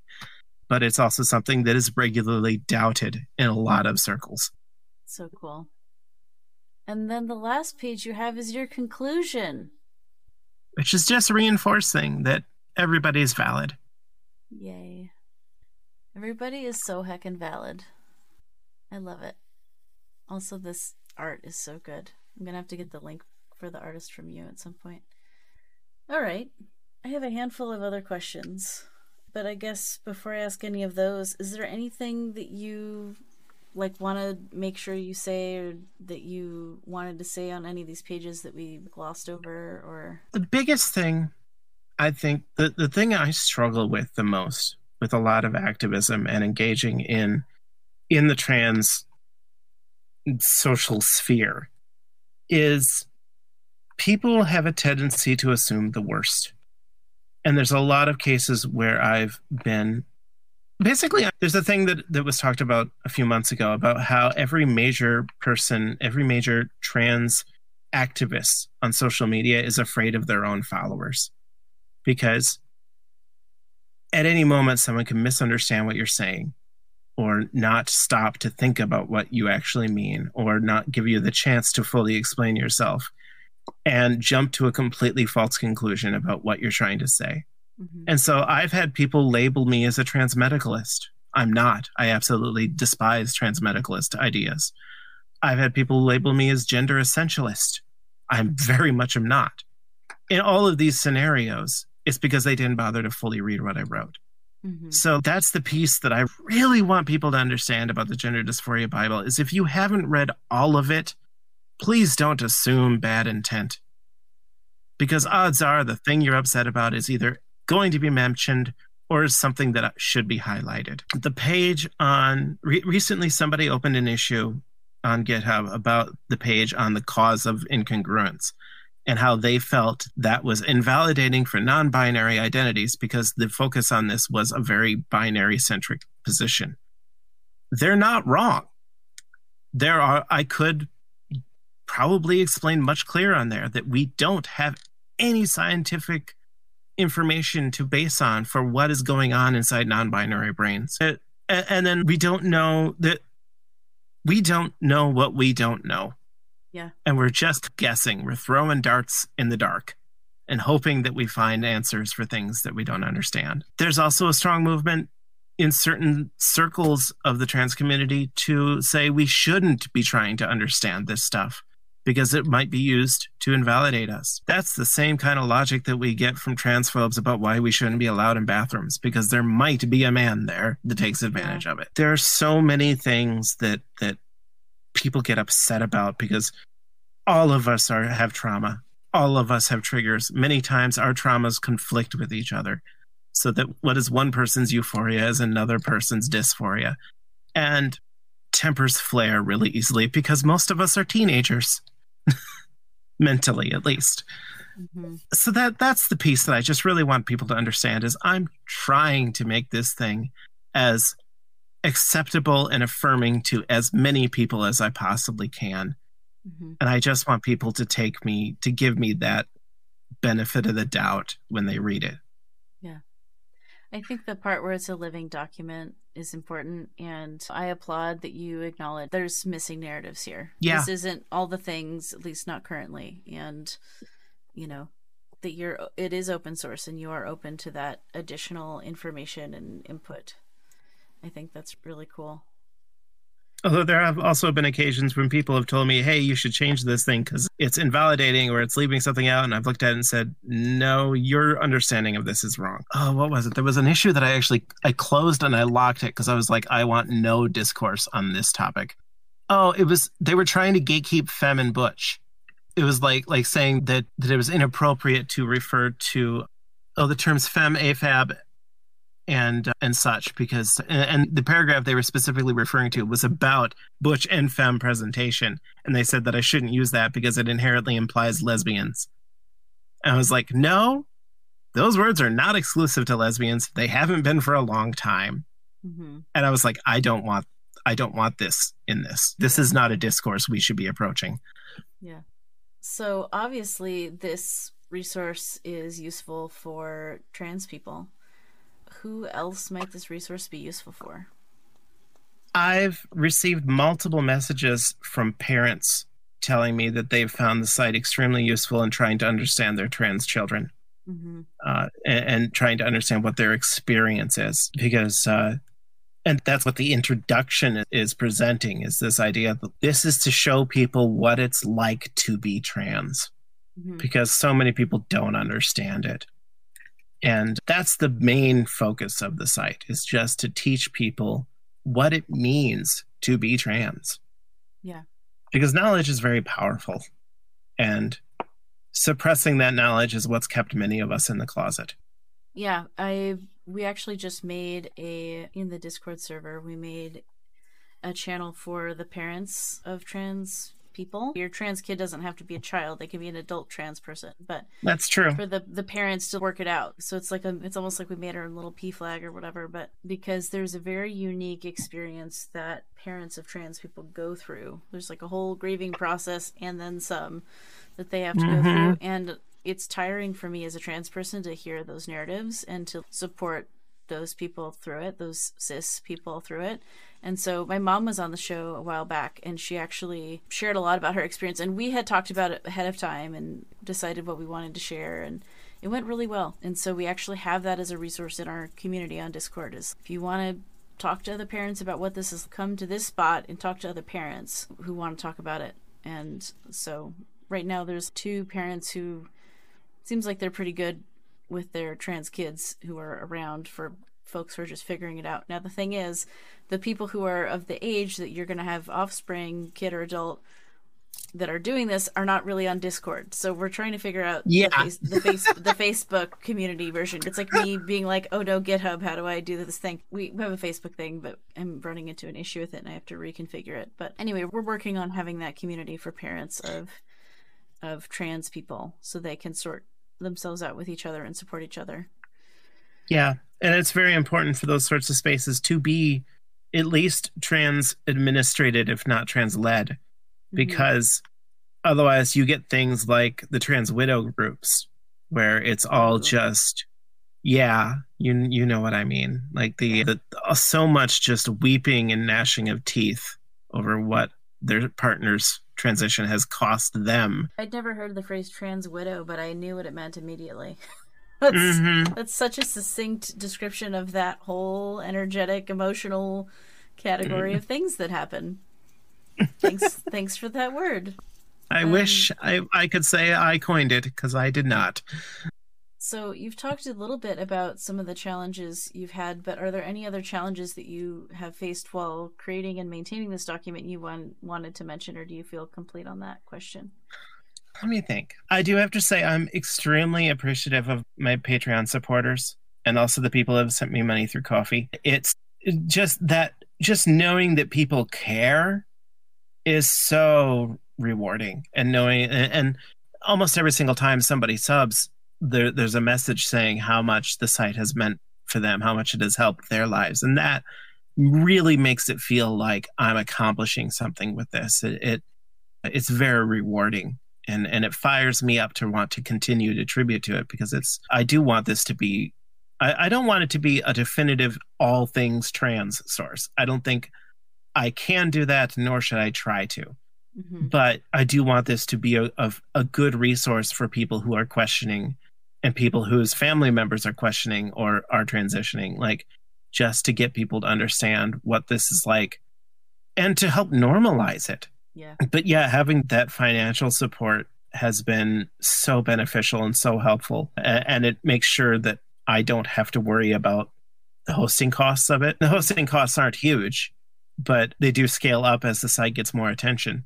Yeah. And as I add more functionality to it. And it is comforting to know that I'm not having to foot that bill completely. Yeah, totally.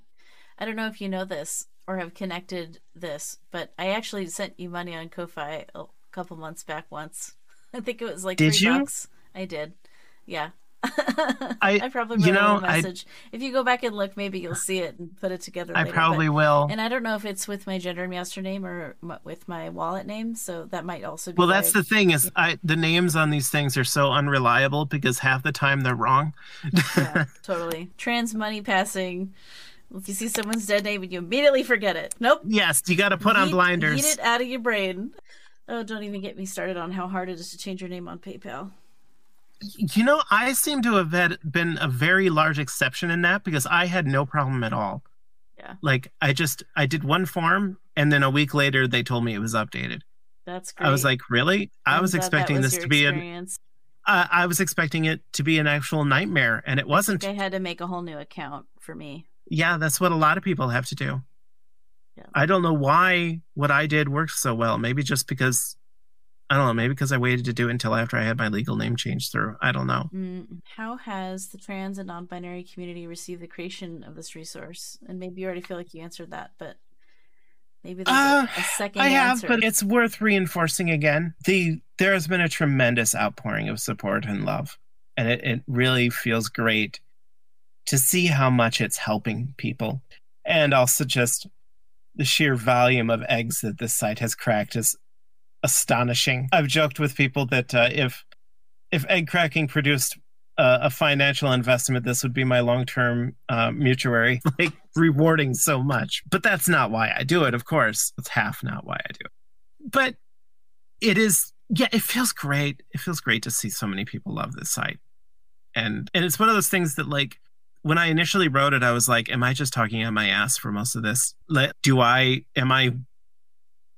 So much of it was writing from my own experience, and is my experience relatable enough that people will appreciate this? And so to hear from so many people saying yes, this is absolutely reinforcement, it feels pretty good. There have been a few naysayers. Mostly it's people that like you talk to them and you find out that they didn't actually read all of it.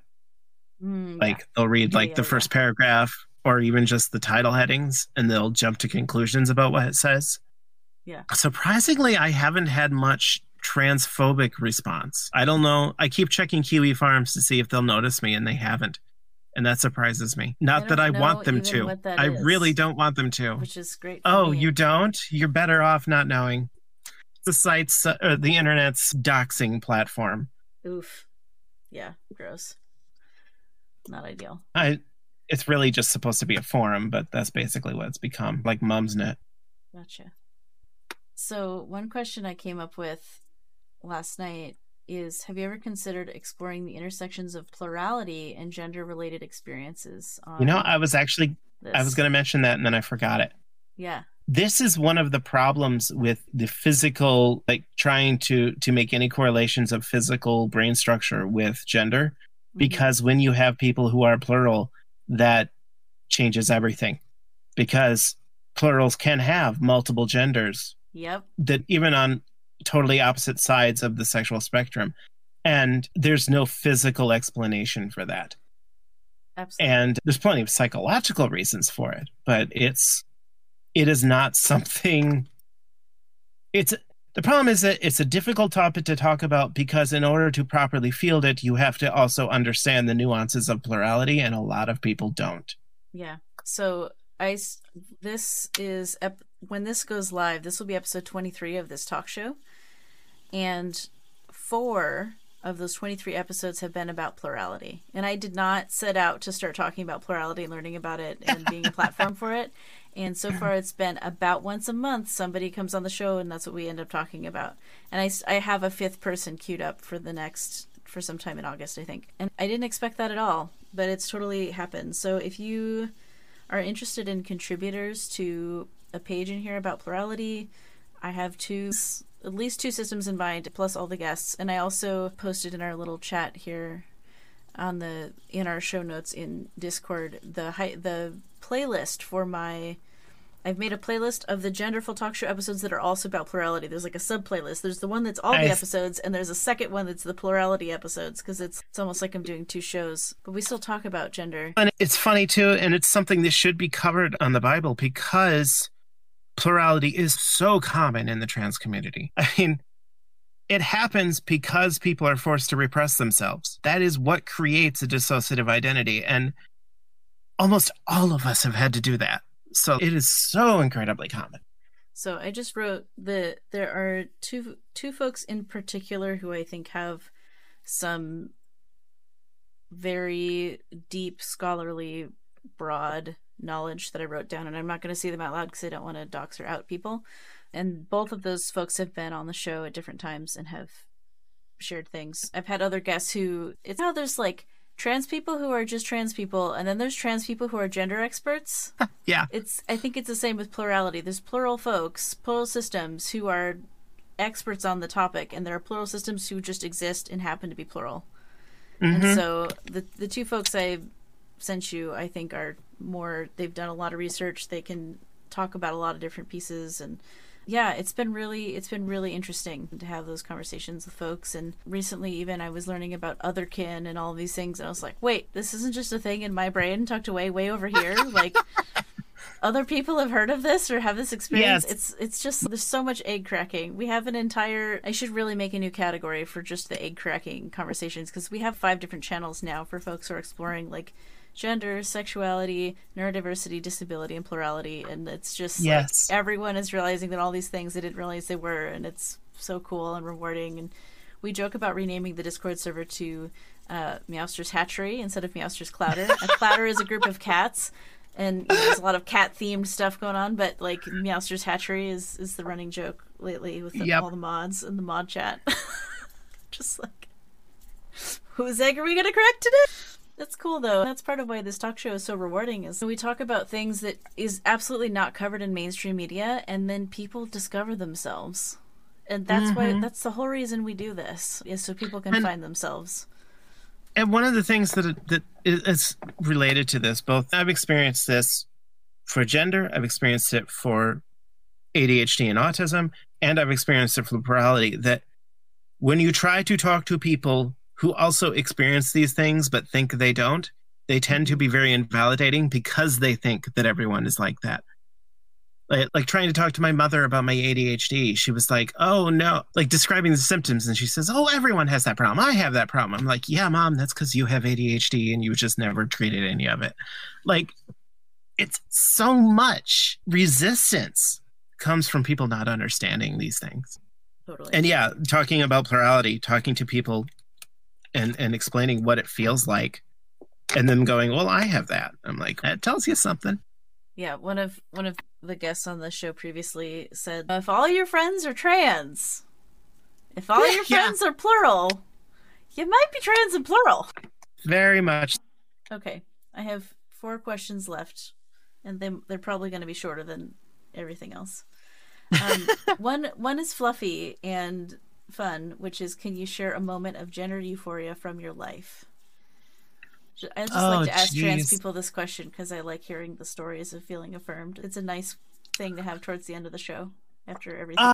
I know I have so many stories like this, and trying to remember one is just, it fleets out of my brain.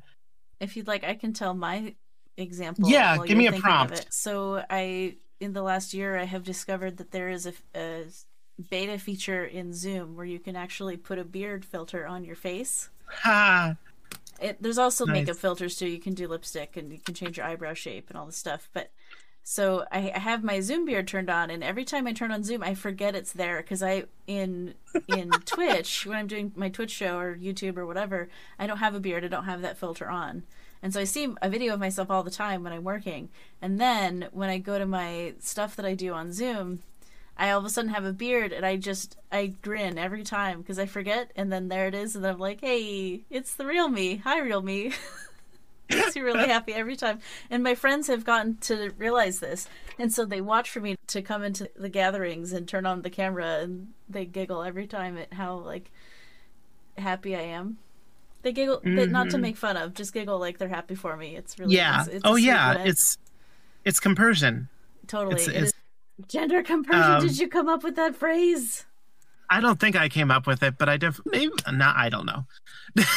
I did the first time I read about what compersion is. I was like, oh, that's what I've been feeling for other people's transitions.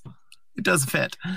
You feel Um, joy at other people's joy. That's what it I is. It's do, compersion. I do, and I feel pain at other people's pain too. I'm very much an empath. Yeah. So Totally. one story I thought of. So I mentioned earlier that in 2017 I was in a car accident because my Spiro had screwed up my working memory, and that meant that I was very inattentive. And I failed to notice a car coming when I pulled out of a parking lot. And of course, in the aftermath of that, we're getting out and we're exchanging our information. And I was in a tunic and a skirt, and this would have been 6 months into my transition, maybe. And we were leaving my therapist, so I was presenting as myself. And we started exchanging information, and the woman takes my driver's license and she looks at it and she looks up at me and she says, "Is this you?"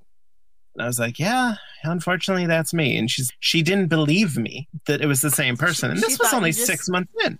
She thought you conveniently had a fake ID in your wallet for car Or accidents. something. Yeah. Like just Wow. the fact that in those 6 months I had changed so much that she did not recognize me as a man.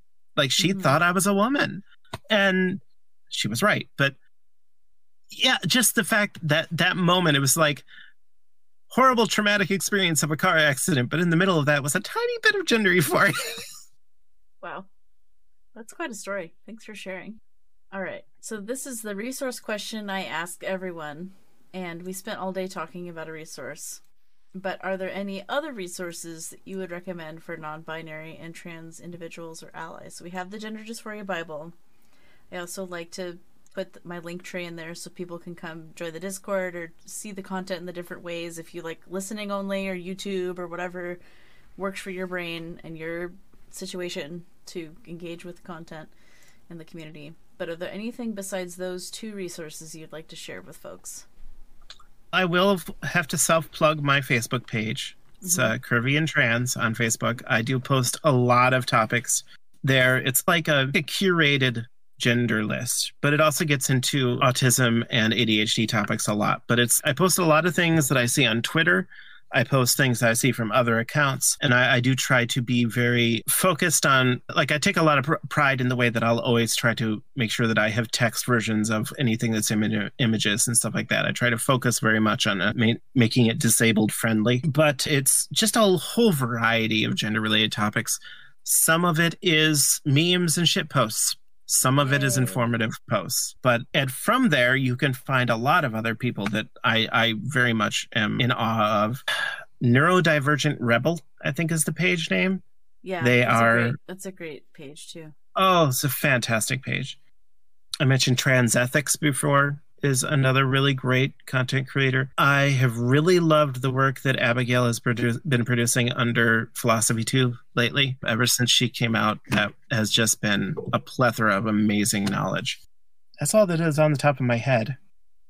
Is Trans Ethics mostly on Twitter? She's on Twitter and Facebook, and might have an Instagram too. I'm not sure. And it's one word, Trans Ethics. Cool. Awesome. Okay. And then I have all sorts of things listed, all the hyperlinks from all the things on all the websites. I have all linked here. I have a very broad social media presence. That's great. Would you be curvy and trans if you weren't broad? Nice.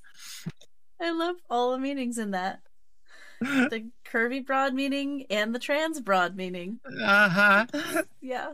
Oh goodness. There's my jam. I like it. So, for folks listening along at home, the wonderful Jocelyn is on Patreon, Ko-Fi, Venmo, Twitter, GitHub, has a blog, curvyandtrans.com, Facebook page we just discussed, Instagram, and when we give you money, you write things and pay hosting fees and make this resource exist and be more awesome. That's the goal. Yeah, it's so great. I love it so much. So all of this information will be in the show notes for folks watching or listening along later. Please do go drop the follows and the likes and send the monies. Even $3 with a thoughtful note will make Jocelyn's day. It will indeed. Yay. So, my very final question that I have for you is what would you like to make sure folks know about your perspective on gender and non binary or trans issues? I recognize that because I have a binary identity, I recognize that I have blind spots. And I try very hard to illuminate those blind spots. But sometimes I make mistakes. And that's really just that's the crux of it is understand that I am trying. And I think I do fairly well, all things considered. But I'm aware of my privilege in a lot of ways. And I try to counteract that as much as I. And that's my position is intersectionality. And the great news is this resource, the Gender Dysphoria .fyi, the Gender Dysphoria Bible, is a living document, and you're open to collaborators and contributors. And it's not just the Jocelyn show. You're like a shepherd herding a bunch of autistic trans cat. So I will joyfully try to do my part to contribute and add some non-binary perspectives to this incredible body of work you've already created, and invite my friends to do so too, because no one non-binary person is a monolith of all non-binary people. Exactly. Ooh. And I will also like to say that if whoever owns genderdysphoria.com happens to hear this, please reach out to me. You're not using that domain. I'd really like to have it. Hey, we could do a GoFundMe for it if we need to. Oh, God, it'd go like $6,000. It's ridiculous. Maybe they just need the money so that they can go have gender affirming care, which is okay with me. Hopefully. It's like, pay for my top surgery and I'll give you this website. It's like, all right, crowdfund for your top surgery so we can have the website. Thank you so much for being on stage, Jocelyn. This has been an incredible conversation. I have enjoyed every moment of it, and I imagine you would like to stop sitting in a closet now and go have lunch. Yes, and go have lunch. My wife has been very anxiously waiting for me to come make food. Well, thanks. Thank you for your time today. We appreciate you, and if you do have time to watch this when it goes live, I'm sure the community would love to tell you how awesome you are for 3 hours. I will absolutely endeavor to be there, and thank you very much for having me on. Yay. It's been a pleasure. Have a good one. You too. Bye.